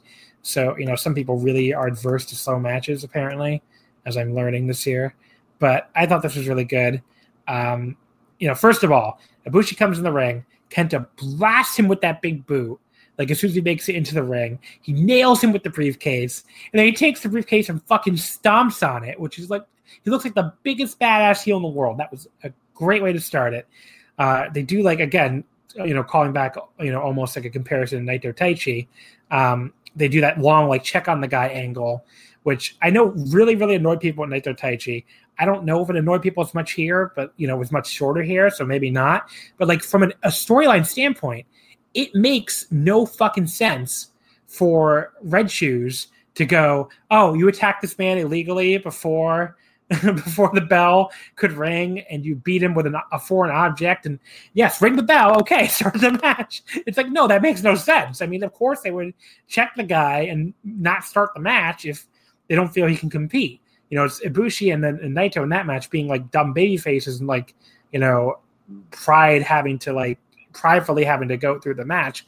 But of course they should check the guy and like, do an angle where like, it's not clear if they're going to actually wrestle. Like, it makes no sense to, just start a fucking match, which, that's not even, I can't even call that a WWE trope, because you've seen that, everywhere in wrestling. It doesn't make any sense to reward the heel for his illegal pre-match attack. It doesn't, make any sense. But yeah, when the match actually started, I just thought Kenta as a heel, like, really came to his own here. He's sitting on the top rope. He's mock clapping for Ibushi while Ibushi's being counted out, which was great. And then when Ibushi gets back in the ring, he like immediately tosses him back out and just beats the shit out of him some more. I just remember thinking, I saw some Hideo Itami heel matches. I don't remember him ever being this comfortable with his heel mannerisms. I remember him looking okay sometimes, even having some really good matches, but this is the most comfortable I've ever seen him as a heel. At one point, Kenta works on Ibushi's leg for a while. Ibushi makes a little bit of a comeback. He does the Shibata corner drop kick, but Kenta just fucking shrugs it off because Ibushi's leg is so fucked up, he can't get any real power behind it, and the drop kick, was like a weak drop kick. So I thought that was like a great psychology spot. And then Kenta immediately wipes him out with his own Shibata drop kick. He does like a Jay White-esque drop down to try to avoid the Bamaye, but that also ends up distracting the refs so GOD could run in. Kota takes them both out really quick with the double flip kick. They came back and they did get the magic killer on Kota. They went for the super power bomb, but then Yoshi and Ishii ran out to take them out. So, to me, the interference here could have been a lot worse, if anything. I still took off a little bit for it, but you'll see when I get to the ring, I just loved it that much. And then there was like another, a really sick strike exchange, including that great counter slap by Kenta. The striking throughout this entire match is awesome, just like the Dallas one. He tries to beat Ibushi with his own fucking move, which, again, such a great heel move. But then, Kota like kicks out of that. He catches his knee on the go to sleep. He hits like this awesome like pump up knee strike, and then hits the Kamigoe. Kenta kicks out, and he has to hit another Kamigoe to get the pin. I went 4.5 stars on this. I know to some people that might sound crazy. I fucking love this match. I might have even gone higher without the GOD run-in. So I thought this was fucking awesome. I thought Kenta was just like came into his own as a heel here. He looked great. Kota Ibushi is, he's Kota Ibushi. He's having an incredible year anyway, but has yet another awesome match here. His selling was awesome. He really made you feel for this match. The crowd was going nuts. I mean, this is what I fucking love about professional wrestling. 4.5 stars. Gerard, either you agree or disagree, I guess. Go ahead. My take, John, fuck the haters. This was a 4.5-star match. Yes. I also flirted with going 4 3/4. But I couldn't in good conscience after I thought about it for a little longer. It was like my gut and some of the interference. The interference. It was the run-in, although the run-in wasn't even that bad by how bad Bullet Club run-ins could be. I have a very, very short attention span. I do not like slow matches. But if you're going to be, but there's a difference to me. Like, and I think of this. We might talk about this later with Suwama. There's slow, and then there's methodical, and it can keep my attention if it's being done well. And like their match in Dallas, like Kenta beating the crap out of Ibushi and working, especially limb work, that can keep my attention for like a match that is almost half an hour. So I thought this was amazing. What'd you give the Dallas one, by the way? 4 1/4. That's exactly what I gave it to. Okay. So we both like both these matches, which were both very controversial. So, you know. I almost can see. I mean, I think I could see why Dallas would be even more controversial. This one was like, no, like I was shocked. Like when I heard people were saying that this was being contentious, like I was like, no, this was far and away like, you know, a better match. So yeah, I don't know. I don't get it. I really don't. I can see it sometimes why, like, you know, I like a match more than others, or why I even don't like a match more than others. But this one has me scratching my head because I thought this was awesome. Yeah, this is again. This is like I just mentioned it before. This is like the second time this year where I watched a match. You know, I felt a certain way at the end, and then I checked online and like. You know, I'm glad I didn't read reactions before I came up to my own opinion because, like, the same thing with Naito and Taichi in February. I'm just like, to me, at the end of the match, like, there was no question. This was, like, at least a 4.5-star match. Like, I was flirting with higher. So, like, to find out people hated it, I'm just like, well, a lot of people hated it. I was very, very surprised. Like, people going, like, 4 flat or 4 1/4, you know, that I totally understand because, you know, it's a little slower. You know, it might not. You know, I expected I would be like the high one on this one. Like if you had told me you gave it 4 flat, you know, it wouldn't have stunned me at all. But like finding out like people, I think Larry Sanka gave it like 1 star or something. I'm just like, how did people hate this match so much? It was like so clearly good. So I don't know. It was like one of those reminders, I guess, that people watch wrestling for different things. You know, Larry specifically is one of these types that really loves those, you know, like takeover main events that I just couldn't give less of a shit about. So, you know, maybe just like that. It's just people who like different things in wrestling. But overall, great fucking match. I would calling this a great show is too far, but it's a good show and certainly a lot better than Beppu. I think anyone should go out there that hasn't seen it and at least watch the top 2 matches and find someone to argue with over them. Yeah, exactly. Go online and do some arguing. Before we wrap up New Japan, let's quickly talk Destruction in Kobe. That is, you know, about 5 days from now, Sunday, September 22nd. The main event for the IWGP Intercontinental title, Tetsuya Naito against Jay White. We kind of talked a little bit about this already, but I think I'm now leaning towards Naito winning, but it's one of these matches where neither result would be shocking. Like I'm not going in thinking, you know, Naito's definitely winning or White is definitely winning. So, you know, any match like that, I'm always going to really be up for where I don't feel like I know the winner when the bell rings. So that's always going to be, you know, as long as I can stay unspoiled, especially, you know, that always adds an element to it where I'm like, okay, I really don't have any idea for sure who's going to win this. So, you know, neither result would surprise me. So I'm excited for this. I only went 3 3/4 on their G1 match. I think they can top it. We'll see. What do you think about Naito and Jay White? My gut still says Jay, although obviously I have a little more doubt than I did a week ago. But I just think beating Naito down and, you know, making him go as low as possible and then having him rise back up is the most compelling story to do. Shingo and Goto is a semifinal. This should be a really good semifinal. I mean, they killed it back at the G1 on the B block final day, and I'm sure they'll get time here, and their exchanges will look great. So, you know, I'm really excited for this one as well. again, I could see this one going either way, but my gut says they give Goto his win back, and they, even though Shingo is very over and very exciting as a heavyweight, it feels like they're going to pump the brakes on him a little bit here to not get him like too far ahead of himself, and maybe cool him down before they build him back up for like a big match at the Dome. Whereas like Goto, I could see winning this and like transitioning over to like a never title shot or like a U.S. title shot after King of Pro Wrestling. So. Yeah, I'm Goto. I think what's going to happen is if Shibata's not wrestling on January 4th or 5th, then he's facing Kenta in the Dome. But if Shibata is going to wrestle, then I think Goto is facing Kenta for the Never title sometime before January. Yeah, maybe power struggle probably. And then the two matches right below that they like they messed with the lineup a little bit, since now we have the Roppongi 3K against Guerrillas of Destiny feud and Evil. We again failed to mention the post match. Oops. Evil came out to challenge Ibushi, and that was really funny. Where like if you watch the promos, Evil was like he kept saying, I have a cryptic challenge. I'm gonna do something. I want the title more than anybody. It's like, buddy, we remember that you're the only other guy that beat Kota in the G1. We know you're going to challenge Kota. It's fine. You don't have to be like, but he's spooky, man, so you have to be cryptic about it.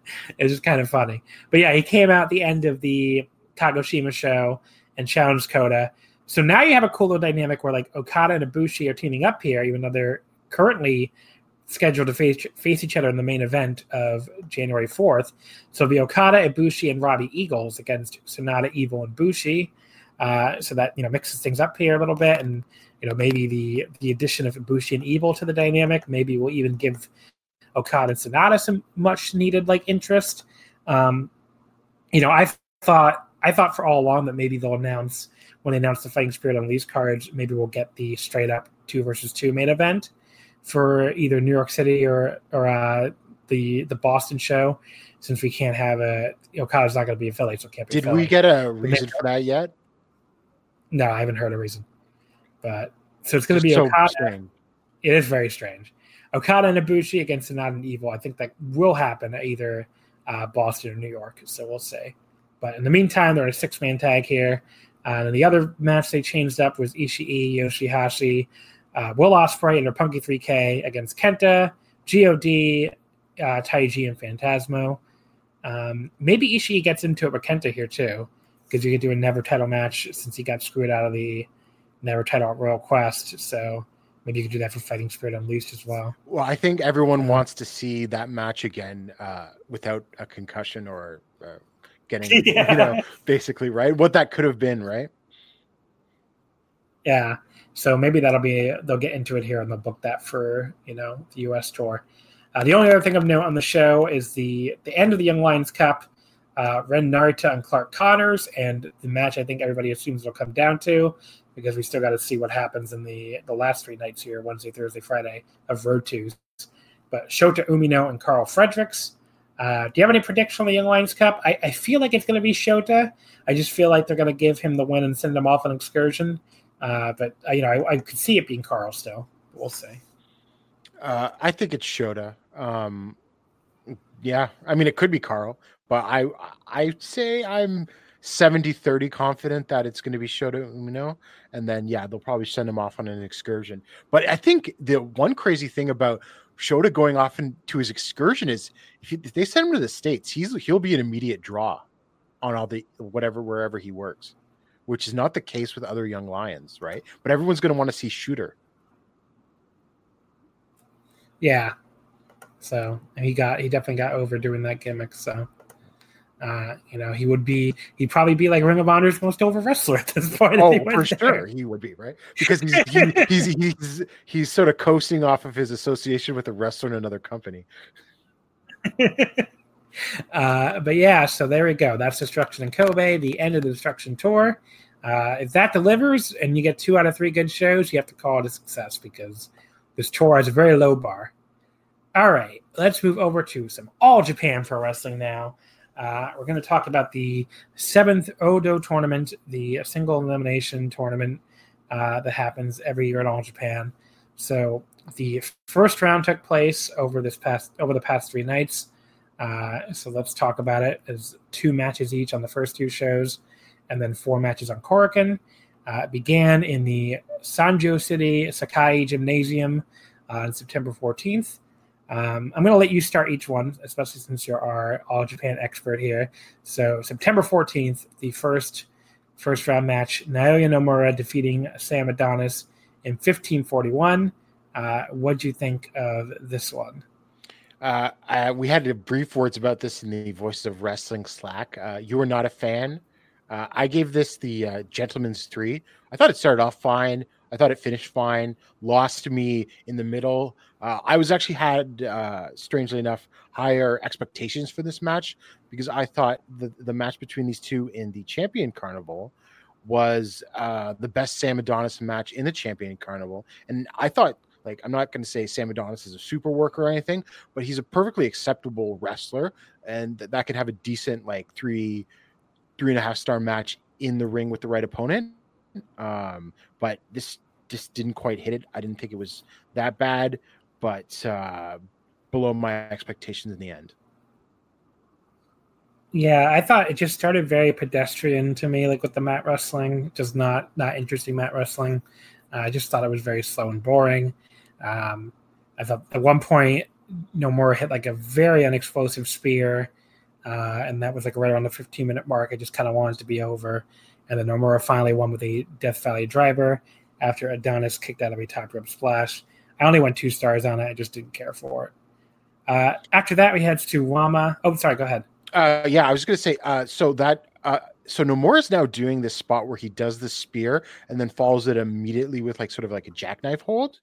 And when he's doing the spears in that move, like they don't look very convincing. Whereas before he was like doing these like full blown spears that looked awesome, but like the whole like spear into the jackknife combo, I wish he'd drop it because it doesn't look very like powerful. Mm-hmm. After that, we had the main event with Jake Lee beating Suwama in 22:42 with the backdrop suplex. What do you got on this one for us, Gerard? I went 3 3/4. I thought this was pretty good. It held my attention, like I was saying before, like good methodical work, even if it's not super fast, holds my attention. Suwama, when he's working someone over, can hold my attention. I thought about going higher, but I just didn't like the format of this match. It was Suwama beating Jake Lee, and he did a good job of it for like, I know 18, I think this match went like 22 minutes, like maybe like 17, 18 of the first couple of minutes. The last couple of minutes were great. Couple of exchanges between Lee and Suwama, but like it was literally a one-sided match. It was this important match because this is Jake Lee's first singles victory over Suwama, but it just felt like Jake Lee, who you're trying to position as someone moving up the card, someone who went toe-to-toe with Miyahara in the Champion Carnival finals in a back and forth match, basically almost pulled out, not quite, like didn't seem like a total fluke, but this match was way too one-sided for what they should be trying to do with Jake Lee. Yeah, I thought this was, I had the exact same rating as you did. I went 3 3/4. I just thought it was very slow early, which, was probably my big complaint. At the point where Suwama was like trying to choke him out when he was draped over the ropes, I just thought it was still dull. It was a lot, like you said, a lot of Suwama offense, but by the time Suwama like started dropping on his head with the German suplexes, I thought it really picked up. There was a great spot where like Suwama, countered a pin right after running PK like into a cradle, which not really a sequence you ever expect to write for Suwama. So that was a really cool spot. And then there was like some very stiff lariats at the end. And then finally when Jake put him away with the backdrop, I thought it was like just a little too boring early for a lot of it to go 4 stars, but I really enjoyed it. So definitely a worthwhile match there. Then we go to September 15th at the Dream Messe Miyagi West Building Hall in Sendai in front of 302 fans. The first of the 2 tournament matches was Zeus beating Dylan James in 14:59 with a jackhammer. Go ahead with this one, Gerard. Well, I think this might be the most contentious match we discuss on this show, given what I know that you gave this. I went 4 stars on this. I really liked it. I didn't think it was as good as their match in the Champion Carnival, but I still thought this was a great match of 2 like big muscle bound guys chopping each other. Zeus pulled out like some aerial moves. I would have gone higher if this had lasted longer. I thought it was pretty awesome while it lasted, but it was just sort of like lariat, jackhammer in like just under 15 minutes. I thought it was great while it lasted, but but I still want. It's like, to me, it was like a 4-star match. But I don't know. I'm just sort of curious of your take because I know it wasn't quite as high as mine. Yeah, I only went 2 3/4. I thought it was very disappointing, and maybe it was like my elevated like expectations for it, because as you mentioned, like they had an amazing match in the Champion Carnival. Maybe my All Japan, if it's not my All Japan match of the year, it's really close. I mean, they had a really, really awesome match. I just thought it was really boring for a long time. I mean, nothing like the Champion Carnival match at all. By the time they finally started chopping each other hard and, really got good, it was already like the 10-minute mark. And, this only went 15 minutes. So, just a match where it didn't hold my attention at all for the first 10 minutes. A match not holding your attention for the first 10 minutes is one thing if the match is going 28 minutes, but this went 15. So, I didn't think the last 5 minutes were pretty good, but not nearly good enough to make up for those first 10. Zeus wins the jackhammer. I just can't go higher than maybe 2 3/4 is too hard on it, but it's the expectations going in were so high and they were not met at all. So, I know we're going to disagree on the next match too. Yeah, that's right. This whole show is a big disagreement. Yeah. Shuji Ishikawa beating Ryuji Sai in 22-16 with the Giant Slam. Go ahead. Well, they redeemed themselves after having the worst match of the Champion Carnival with a 30-minute draw. I went 3 1/4 here. I thought it was okay. I thought it started out fine. I thought the last couple of minutes were actually pretty decent from Ishikawa. It just didn't hold my attention. It went 22 minutes. The middle part just didn't hold my attention at all. I would say most of it, if you sort of added it all up. Yeah, I just didn't just didn't keep my attention really. So yeah, I thought this was awesome. So this is where we did really disagree on the show. I really thought again, maybe it was the reversal of the last match where my expectations were very low because, like you said, the 30-minute draw of the Champion Carnival. I don't think I actually watched that. I think everybody told me it was really bad, so I skipped it. But except for that one guy who wrote the review at the Observer who's out of his mind. No, he liked it, right? Yeah. But yeah, I mean, I thought this was first of all, it had a way faster paced start than you would expect. I just wrote down there was nothing fancy about it, but it felt like a clash of wills almost, with the two of them really just beating each other up. And, that type of match I'm always going to really like. The only thing I took it down for was there was a Fire Thunder Driver spot in the apron where it looked like, I don't know if he killed Sai. Yeah, it just didn't look good. So that could be the problem. But I took it down a little for that. But then back in the ring afterwards, everything looked good again. And then by the time Ishikawa put him away with the Giant Slam, I just thought it was an awesome, really stiff battle. I went 4 stars on it. I thought it was great. So this was an awesome match at least, and I think the best match of the entire first round so far. So little disagreement there, those 2 matches.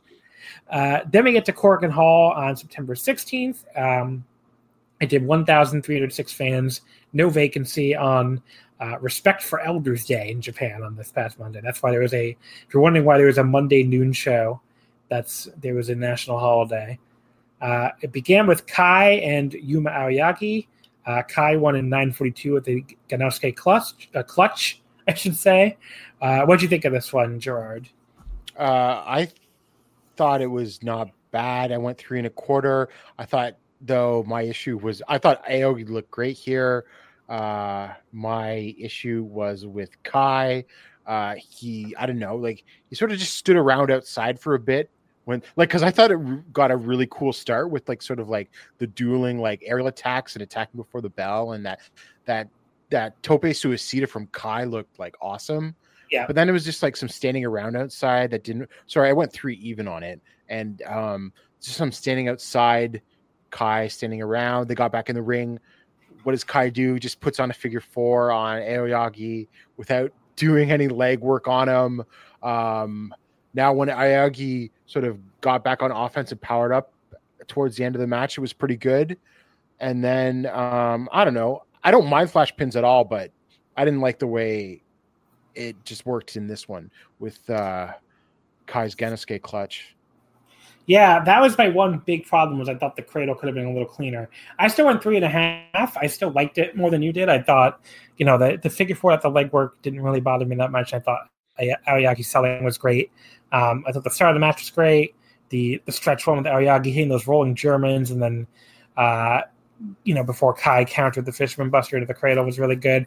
Maybe I overrated it because I just like both these guys a lot. But I had a good time, and I went 3.5. It's a half a star. I mean, what does it really matter? Is 2019 the year of Kai?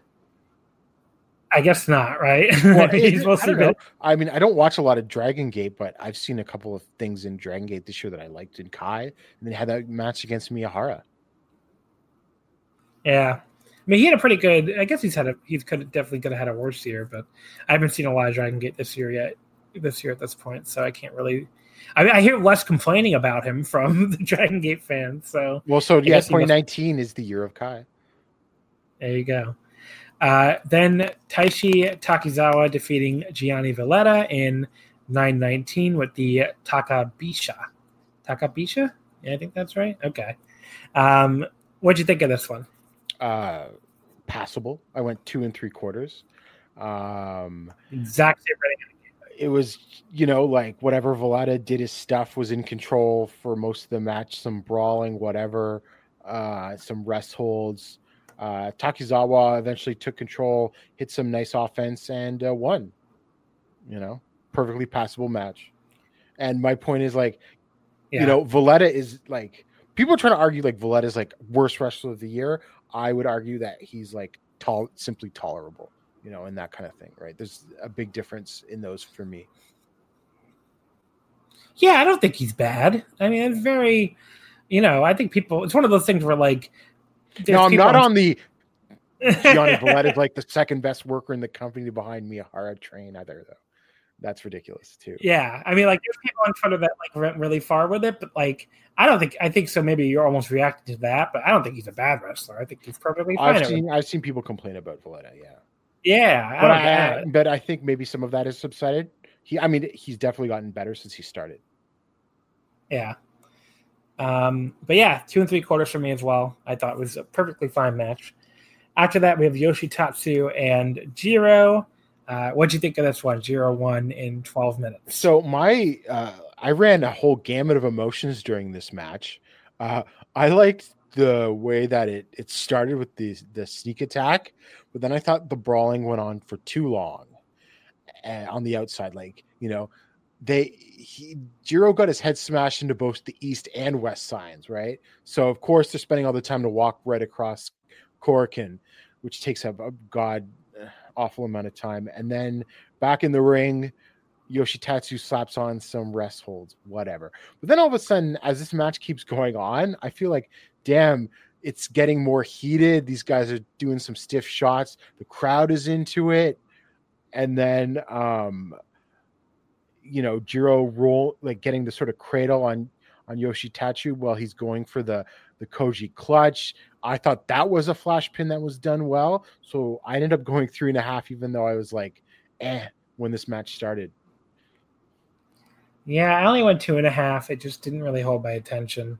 I didn't hate it or anything. I just, wasn't a match that I was in love with.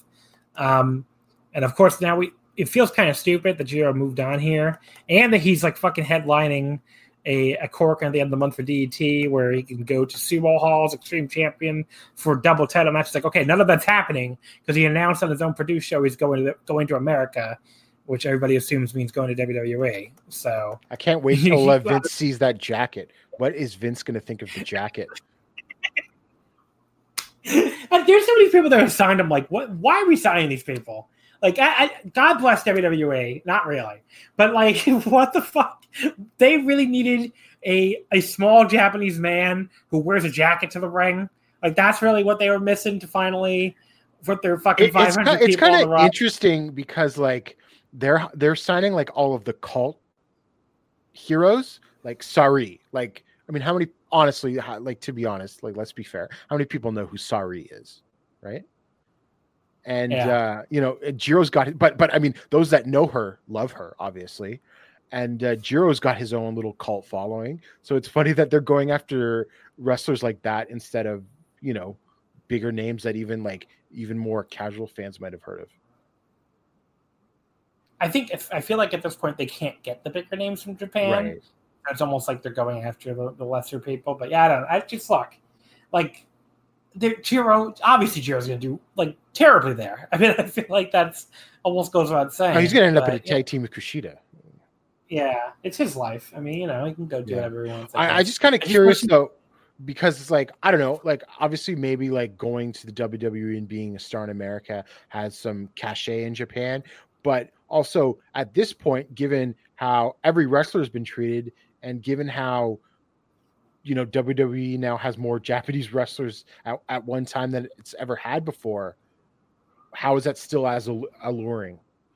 Given what's happened to everyone there, I don't know.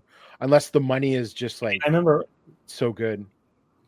I mean, it's great apparently, so I'm sure that is part of it. But like, you really want to go like Low Sarai, like that fucking trademark. Yeah. It's so fucking terrible. All right, but yeah, my whole point is I just wish he could have waited to announce that because now it kind of spoils. He's probably going out in the next round and. He's for sure. Well, also the interesting thing coming out of this is that the next round match is Kento Miyahara versus Jiro, and they're doing it at Shinkiba first ring, which I feel like seems like a small place to do a match like that. Feel like you could put that in a bigger building. That's a good point. The main event, speaking of Kento, he beat Joe Doring at 11:34 with the shutdown German suplex hold. What do you think of this one? I really like this. I went 3 3/4. Not perfect by any means. It to me, even more so than some of Kento's shorter Champion Carnival matches, felt like they were trying to do, let's have a Triple Crown title match and condense it into 11 and a half minutes. Also, this is the best that Doring has looked all year.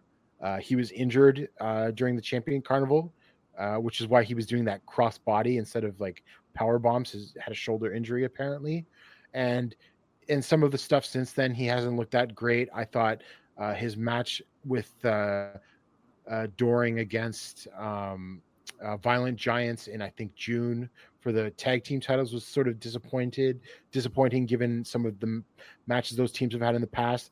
But Doring was off last tour, so he's rested up. I thought he looked really good here. Like I said, it has those elements of a Kento Triple Crown title match condensed. Only thing I would say is that I thought the ending, I would have gone higher on this match if I thought the ending was a little more thrilling. Like Joe had gotten a couple more near falls, Miyahara had gotten a couple more near falls. Like the ending was sort of just like Doring misses a running crossbody, sort of gets caught in the ropes, and then Kento just slaps on the shutdown German for the win. But I thought everything leading up to that was a lot of fun. So I was just a little bit lower than you. I only went 3 1/4. I didn't really think much of anything until right before the 10-minute mark when Doring like no sold that knee from Kento and just unloaded on him. That was like the highlight for me. But before that, there wasn't a ton there for me. But maybe just the sudden ending, like just not expecting, the very quick ending at like the ending to come so fast might have like stunned me so much into a lower rating. I don't know, but I didn't hate it or anything. I thought it was good, but only 3 1/4 good. So, disappointing and not a great show and not a great first round. I mean, the highest rated match I had was Ishikawa and Sai, which I went 4 stars on. But, there's still a lot of tournament left here as we'll get into the upcoming matches. So, still plenty of time for some better matches here. Yeah, I think there will be some better matches going into the next couple of rounds. I'm really looking forward to, I think it's, we're getting Nomura versus Zeus. which I have like. Yeah. So let's go through them real quick. Yeah. Well, I know. Okay. So September 18th at Shinkiba, we have Kento Miyahara and Jiro. And then we also have Shuji Ishikawa against Takizawa. I'm really excited for Shuji and Takizawa for some reason. I think that could be a cool match. Yeah, there are a couple of big guys going at it for sure. And then September 22nd is when we get the other two matches, which, as you just mentioned, one of them is Zeus and Nomura, and then the other one is Jake. Is it Jake? No, it's Kai and Nomura. What am I fucking? No, Kai and Jake Lee. I'm sorry. I'm trying to like read off. That could either be awesome or I don't know. Like to me, that's a big question mark. That could be awesome or just like 3-star special. I'm kind of curious. Yeah, from that. So Kai and Nomura. Yeah, and Zeus and wait, no, I have that reversed. Sorry, Zeus and Nomura, Kai and Jake Lee. There we go. And Zeus and Nomura, definitely my most eagerly awaited second round match. I think that would be awesome. And that'll be from Osaka, ADO number 2. And then that's on September 22nd. So that'll be next week, or this coming Sunday, actually. And the finals will be in Nagoya on September 23rd at the International Conference Hall, Event Hall. So still feels like Jake Lee's winning this. Especially like with the win over Suwama in the first round.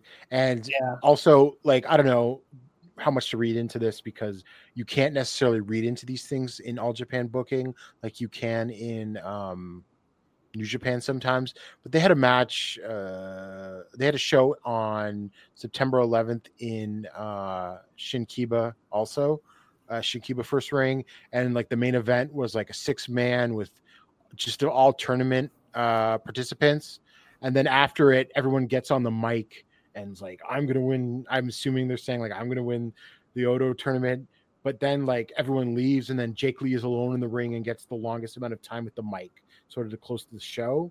So I thought that might have been some sort of hint. As far as like, the way the remaining matches could go, looking at the bracket, I mean, you could have semifinals on one side with Kento and Nomura, so Nomura can get his win over Kento there if he beats Zeus, and then or you could have Zeus beat Kento, I guess. But I would save that big Nomura win over Kento until he finally beats him for the title, but maybe. But yeah, so they either could do a Zeus Jake Lee final or Jake Lee Nomura final. I guess we'll say. They could even they could even do a Jake Lee Miyahara final. That's not impossible either. That's a good point. Give Jake his win there, and then have because they've done the champion goes to the finals of a turn. That's what they did with Marufuji in the champion carnival. He beat Miyahara in the finals, and then they had the title match the next month, and Miyahara beat him. So that could be very possible. So I guess we'll say because what do they? Do they have they don't have a big show coming up, do they? They're like the one promotion not running Sumo Hall in the month of October. No, the big show in October is just a Corkin. Yeah. But also, I just sorry, but during the intermission, they made some announcements for the October tour, which is the anniversary tour. It'll be 47th, Raising an Army tour. October is the month when that new president takes over, but they announced a bunch of outsiders and some more big Japan participation. So I think it's safe to say this All Japan's becoming isolationist thing can now finally be laid to rest. Yeah, I mean, I just didn't know how that was ever going to work anyway. Yeah. So, but yeah, so to answer my own question, like you said, they have 2 Corkins on the Raising an Army Memorial Series, October 9th, October 24th. And after that, we go straight to the Real World Tag League, November 11th through December 9th. So no like big shows coming up, I guess. They're not running Sumo Hall like seemingly the entire rest of Japanese wrestling. No. And that, remember, like Big Japan, Noah, and DDT, I think are running them like 3 days straight or something. Mm-hmm. So, well, I will say I expect to see some All Japan guys on Noah's Sumo Hall show. Yeah. So we'll see what happens there. All right. I guess that wraps things up there. So let's go ahead and get into some questions. I did get a few questions here, I think mostly on New Japan. Let's see. Should have this open. Oopsie doozy. First question from at Anders Vilster. With Ospreay and Shingo moving to heavyweight and Roppongi 3K facing GOD a few times this year, do you think the line between junior and heavyweight will vanish, or are they unique situations? I think they're unique situations. I don't think the line's going anywhere. I think what people miss about the line between junior and heavyweight isn't so much the actual physical weight aspect of it. It's more that it's a booking. It's a booking tool to let people come up slowly and not have to immediately put them in the main events. Like, look, you start off Kenny Omega as a junior and you let him sit there for a couple of years until you need him. You start off Will Ospreay as a junior, you let him sit there for a while, and now you slowly bring him along instead of being, burned out on Will Ospreay main events by now. I think the junior heavyweight thing, besides being a size thing, is also good as like a way to keep guys, from climbing through the ranks too quickly. So that's why I do think it is a unique situation. I don't think that's going anywhere. I don't know. Do you disagree with me on this, Gerard? No, I don't disagree with anything you just said at all. I'll just add, though, just my opinion, I guess maybe a bit of a hot take, but I don't want there to be just one set of tag titles and the lines completely blurred. I think what the issue is the because I was fine with the way the sort of old New Japan, especially when the junior tag titles were first introduced and you had teams like Shinjiro Otani and Taka Iwa and Minoru Tanaka and Liger and all of those and all of those classic teams. I think the issue is just book the tag titles in both weight divisions better and give them more attention, and people wouldn't be clamoring for let's just throw Roppongi 3K and God together all the time or completely blur the lines. I don't think it's needed. What's needed is smarter booking of each tag title. And look, having the separate divisions and having the separate titles makes this GOD Roppongi 3K match feel a lot more special than it would if they were just always in the same division together. So I completely disagree with the idea that you should get rid of it. I agree. I think it's fine the way it is. At FXK Dreaming, question: is it gay for two wrestlers to spit on each other for no real reason while grinning like absolute horny bastards? I do think that is pretty gay. Yes, I have to say. If you don't follow me on Twitter, that answer probably makes no sense. But Naito and Ibushi, they had this. I talked a little about this before, I guess. They had this GIF where the two of them were spitting at each other and grinning, really, really grinning about it. And I quote tweeted it and said, these two men, this is not the build to a match. It's the build of the two of them having sex. And some fucking guy came in my mentions and got very angry about it. He's like, "Oh, grown ass adults of wrestling Twitter. It's so weird." I'm like, buddy, I'm making a joke. He basically acted you'd think my tweet was, "Here is my Tetsuya Naito X Jay White / fan fiction. Would you like to come read it on Archive of Our Own or whatever the fuck?" And I'm like, look, that's not what that tweet was. It was clearly a joke. And the fact that, it was a very popular tweet. Anyone with a sense of humor saw it as a joke. But, this one fucking baby from fucking Barber's Chair Net, one of these WWE, cheerleader sites, he had to take issue with it because these people take issue with anything that has anything to do with New Japan. So, and then they yell about how New Japan fans are so rude and New Japan fans are so nasty. It's like, well, I'm over here minding my own business, making a joke about two wrestlers I like, and you're all up in my business about it. Maybe fuck off. Maybe fuck off. But yes, to answer his question, it is indeed gay. I think what we're going to get, what this feud is going to do by the end of it is people are going to be demanding at the end of the year that there's a new category of sexiest feud of the year. Look, this feud is very horny. Yeah. The two of them are It's very horny. Like the two of them act like they're gonna fuck each other. Okay, and look, and I don't even want to act like before like there's anything wrong with writing fucking wrestling / fan fiction. If that's your thing, knock yourself out. You can even slide in my DMs with the link later. I don't even care. But look, I'm just saying my thing was absolutely a joke. Okay, it was clearly a joke, and the only person that took it so fucking seriously was that guy and his stupid buddies. So whatever, stupid drama. Did you think before this feud started that these two would have this kind of chemistry? What even if it wasn't necessarily this sexy or whatever, but just that they would have like this sort of incredible chemistry that they do? I can't say it was a complete surprise because I think they're both like very like slimy almost. They're both like very. They have that like very like douchebag energy, So, and I like them both. I love Naito, obviously, but they have that energy of like kind of like slimy assholes. So I'm not really surprised. It's like to me, it was either going to go one of two ways. Like either they would have no chemistry at all because they're too similar and it wouldn't work at all, or they would have great fucking chemistry and the feud would be awesome. And I'm glad it went that way. So, at Yesterday Dances, where the fuck is Mikey Nichols? First of all, you might be the only person who gives a shit. That's a hell of a question. I think he's hurt, right? Isn't he?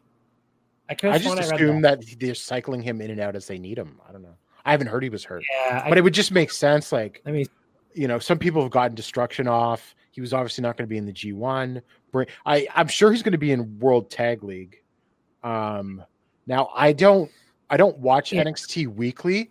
I watch TakeOver sometimes. The only way I know what's going on in NXT is Joe Lanza's Thursday TV reviews. But I could have sworn that in the last couple of weeks, the name Shane Thorne came up. So I'm not sure that Shane Thorne is about like anytime soon about to leave WWE. But I could just see him and Juice teaming at World Tag League.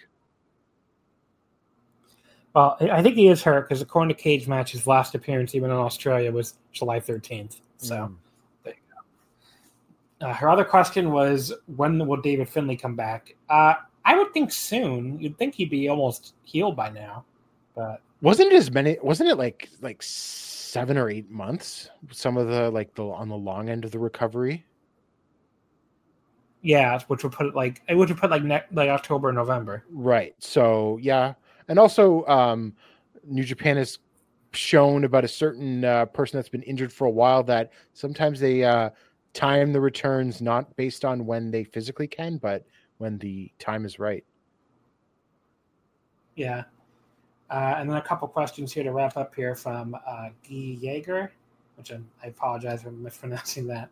What if this Ikemen moving to USA stuff is just a ploy for him to join Bullet Club and he appears in San Jose wearing a Bullet Club themed blazer? Is that better or worse than going to WWE? Look, I'm not going to... I can't be one of these people out here being like, it's the same thing, or going to WWE is better than the New Japan Junior Division. Like, of course it'd be better. I mean, look, Bullet Club is kind of whatever, but, like, at least they have... First of all, at least you'd be able to watch him wrestle, Like, we would see him on television more than, like, once every fucking 6 months. Like, I feel like you'd see... people in WWE. Jiro forming a tag team with Bad Luck Fale would be better than him going to WWE. I mean, there's no comparison. And then he says, if you could choose any Fed-employed wrestler, means WWE, who is in a down period there to rehab in a Puro company, who would it be and where? What do you think, Gerard? Who are you rehabbing? I'd send Rusev to All Japan. That would be fucking awesome. But look, he's Maria's baby daddy. So I mean, look. Oh yeah, he came back last night, I guess. Who else? I can't even think who else is down. I don't know. I would have said Luke Harper in All Japan too, but he's back as well. Yeah, they got to use everybody now because I know some people have said that Mojo Rawley should go to Japan, but I don't know. Please. I'm gonna go with Shinsuke Nakamura because I think that guy could use a new start. Although people have been, I don't know, people talk up his Japan. Has he been good since he won the Intercontinental title? I don't know. I swear to God, I've only watched one episode of Raw and no SmackDown in the last 6 weeks. But so I haven't really seen anything from the latest. But like, I don't know. Apparently, I heard they have him doing commentary now. Oh, okay. I thought he was Intercontinental Champion. Well, yeah, but no. It was just like, it was an angle. Like, I think it was like Sami Zayn wrestling and Nakamura doing the commentary sort of as like a joke of the gimmick that they're doing with Sami Zayn being Nakamura's mouthpiece. I think that's what the idea was. Yeah. But yeah, I don't know. You know, I guess Shinsuke in New Japan to save his career. Why not? Okay, so if Shinsuke appeared in New Japan tomorrow and you put him in the ring with someone like Ibushi or Okada or Tanahashi, how good a match do you think Shinsuke can still have? I don't know. That's a good question. Look, after what Jon Moxley did, I'm never going to count anybody out coming from WWE because yeah, but I mean, I'm talking like health wise though, it was a little different. Yeah, no. I hear you, but I just mean like, I can't. I feel like I can no longer base what someone might do outside of WWE. Yeah, sorry, but also like the same thing is with me and AJ. Like, how much is AJ? He's in his early 40s and his body's catching up to him, or I just get signed a new contract extension and I can coast, right? Yeah. Like, just nobody, there's no, I just feel like there's no incentive. And I feel like we're talking way too much about WWE, which is a promotion I legitimately have not watched in like 4 months. So they could be like the greatest fucking promotion of all time for all I know. I'm confident they're not based on what everybody else says. You know, people I trust, but for all I know, they could be the greatest promotion of all time. So I shouldn't talk too much shit about them because I don't watch them.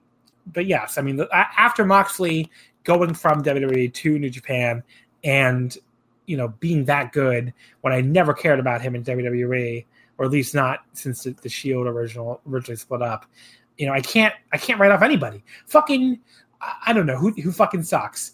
You know, Mojo Rawley, for one. He could go to fucking Japan and tear it up. Would I be surprised if that happened tomorrow? I wouldn't really, because, you know, we already saw what Jon Moxley did.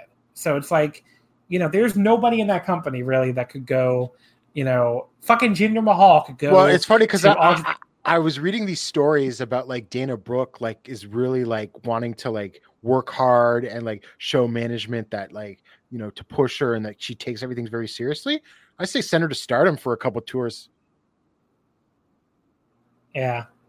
And pretty much there's really nobody in the company that wouldn't probably be a lot better. Like, I don't know who would be worse. Well, The Miz, I don't know. Because like The Miz is like a purebred like WWE. And I actually even kind of like The Miz, but like he's purebred WWE. I like The Miz. So I could see his this whole idea of how to put a match clashing very heavily, even especially in Japan, or even on an indie outside of WWE somewhere.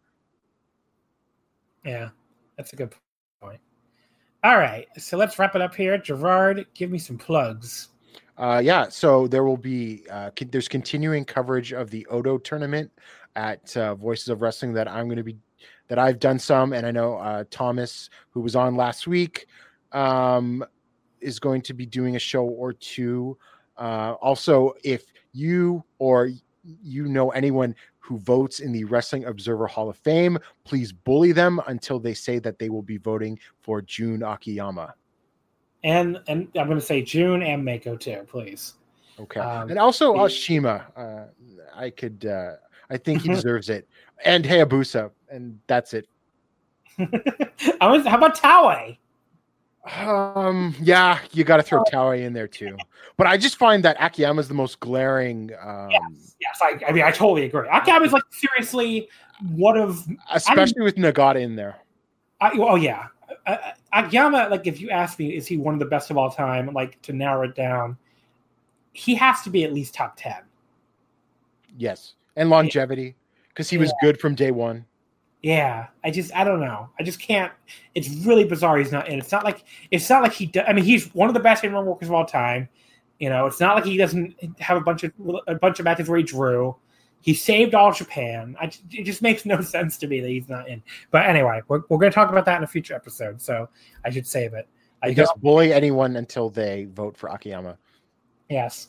But yeah, so if you're interested in reading my thoughts on that, of course, you can go to as I mentioned at the start of the show, voicesofwrestling.com. You can follow us on Twitter at WrestleOmakase. Wrestling did not fit. Next week, we're going to be back with a lot of the same kind of stuff we talked about today, because we're going to wrap up the Destruction Tour with Destruction in Kobe. We're going to wrap up the Oudou tournament with the last 3 nights. I'm going to be joined by a returning guest from last year, TJ, who runs the Wrestle One English blog. He'll be on next week to help me break all that down. And we're also going to talk some Joshi as well. We're going to talk the end of the end of the Stardom 5-Star Grand Prix, assuming that's up in time for us to talk about it, because you never really know with Stardom World. And we're also going to talk about a couple Tokyo Joshi Pro shows from this past week. So that'll be next week. Some Joshi, Destruction in Kobe, and the end of the Oudou tournament. In the meantime, like I said, if you enjoyed this episode and want to pass us a few bucks, you can go to redcircle.com/shows/wrestling -omakase, OMAKASE. And leave us a positive review on iTunes. That always helps too. In the meantime, thank you as always for listening, and we'll see you next time. As the new year unfolds, make it a year of comfort and indulgence with Minky Couture. Wrap yourself in the lap of luxury with our exquisite blankets. Picture the cozy moments, the warmth of our premium materials, and the stylish designs that define Minky Couture. Welcome the new year with the ultimate in comfort and sophistication. January is your month to embrace luxury. Visit minkycouture.com or your nearest store today. Elevate your comfort, elevate your style with Minky Couture.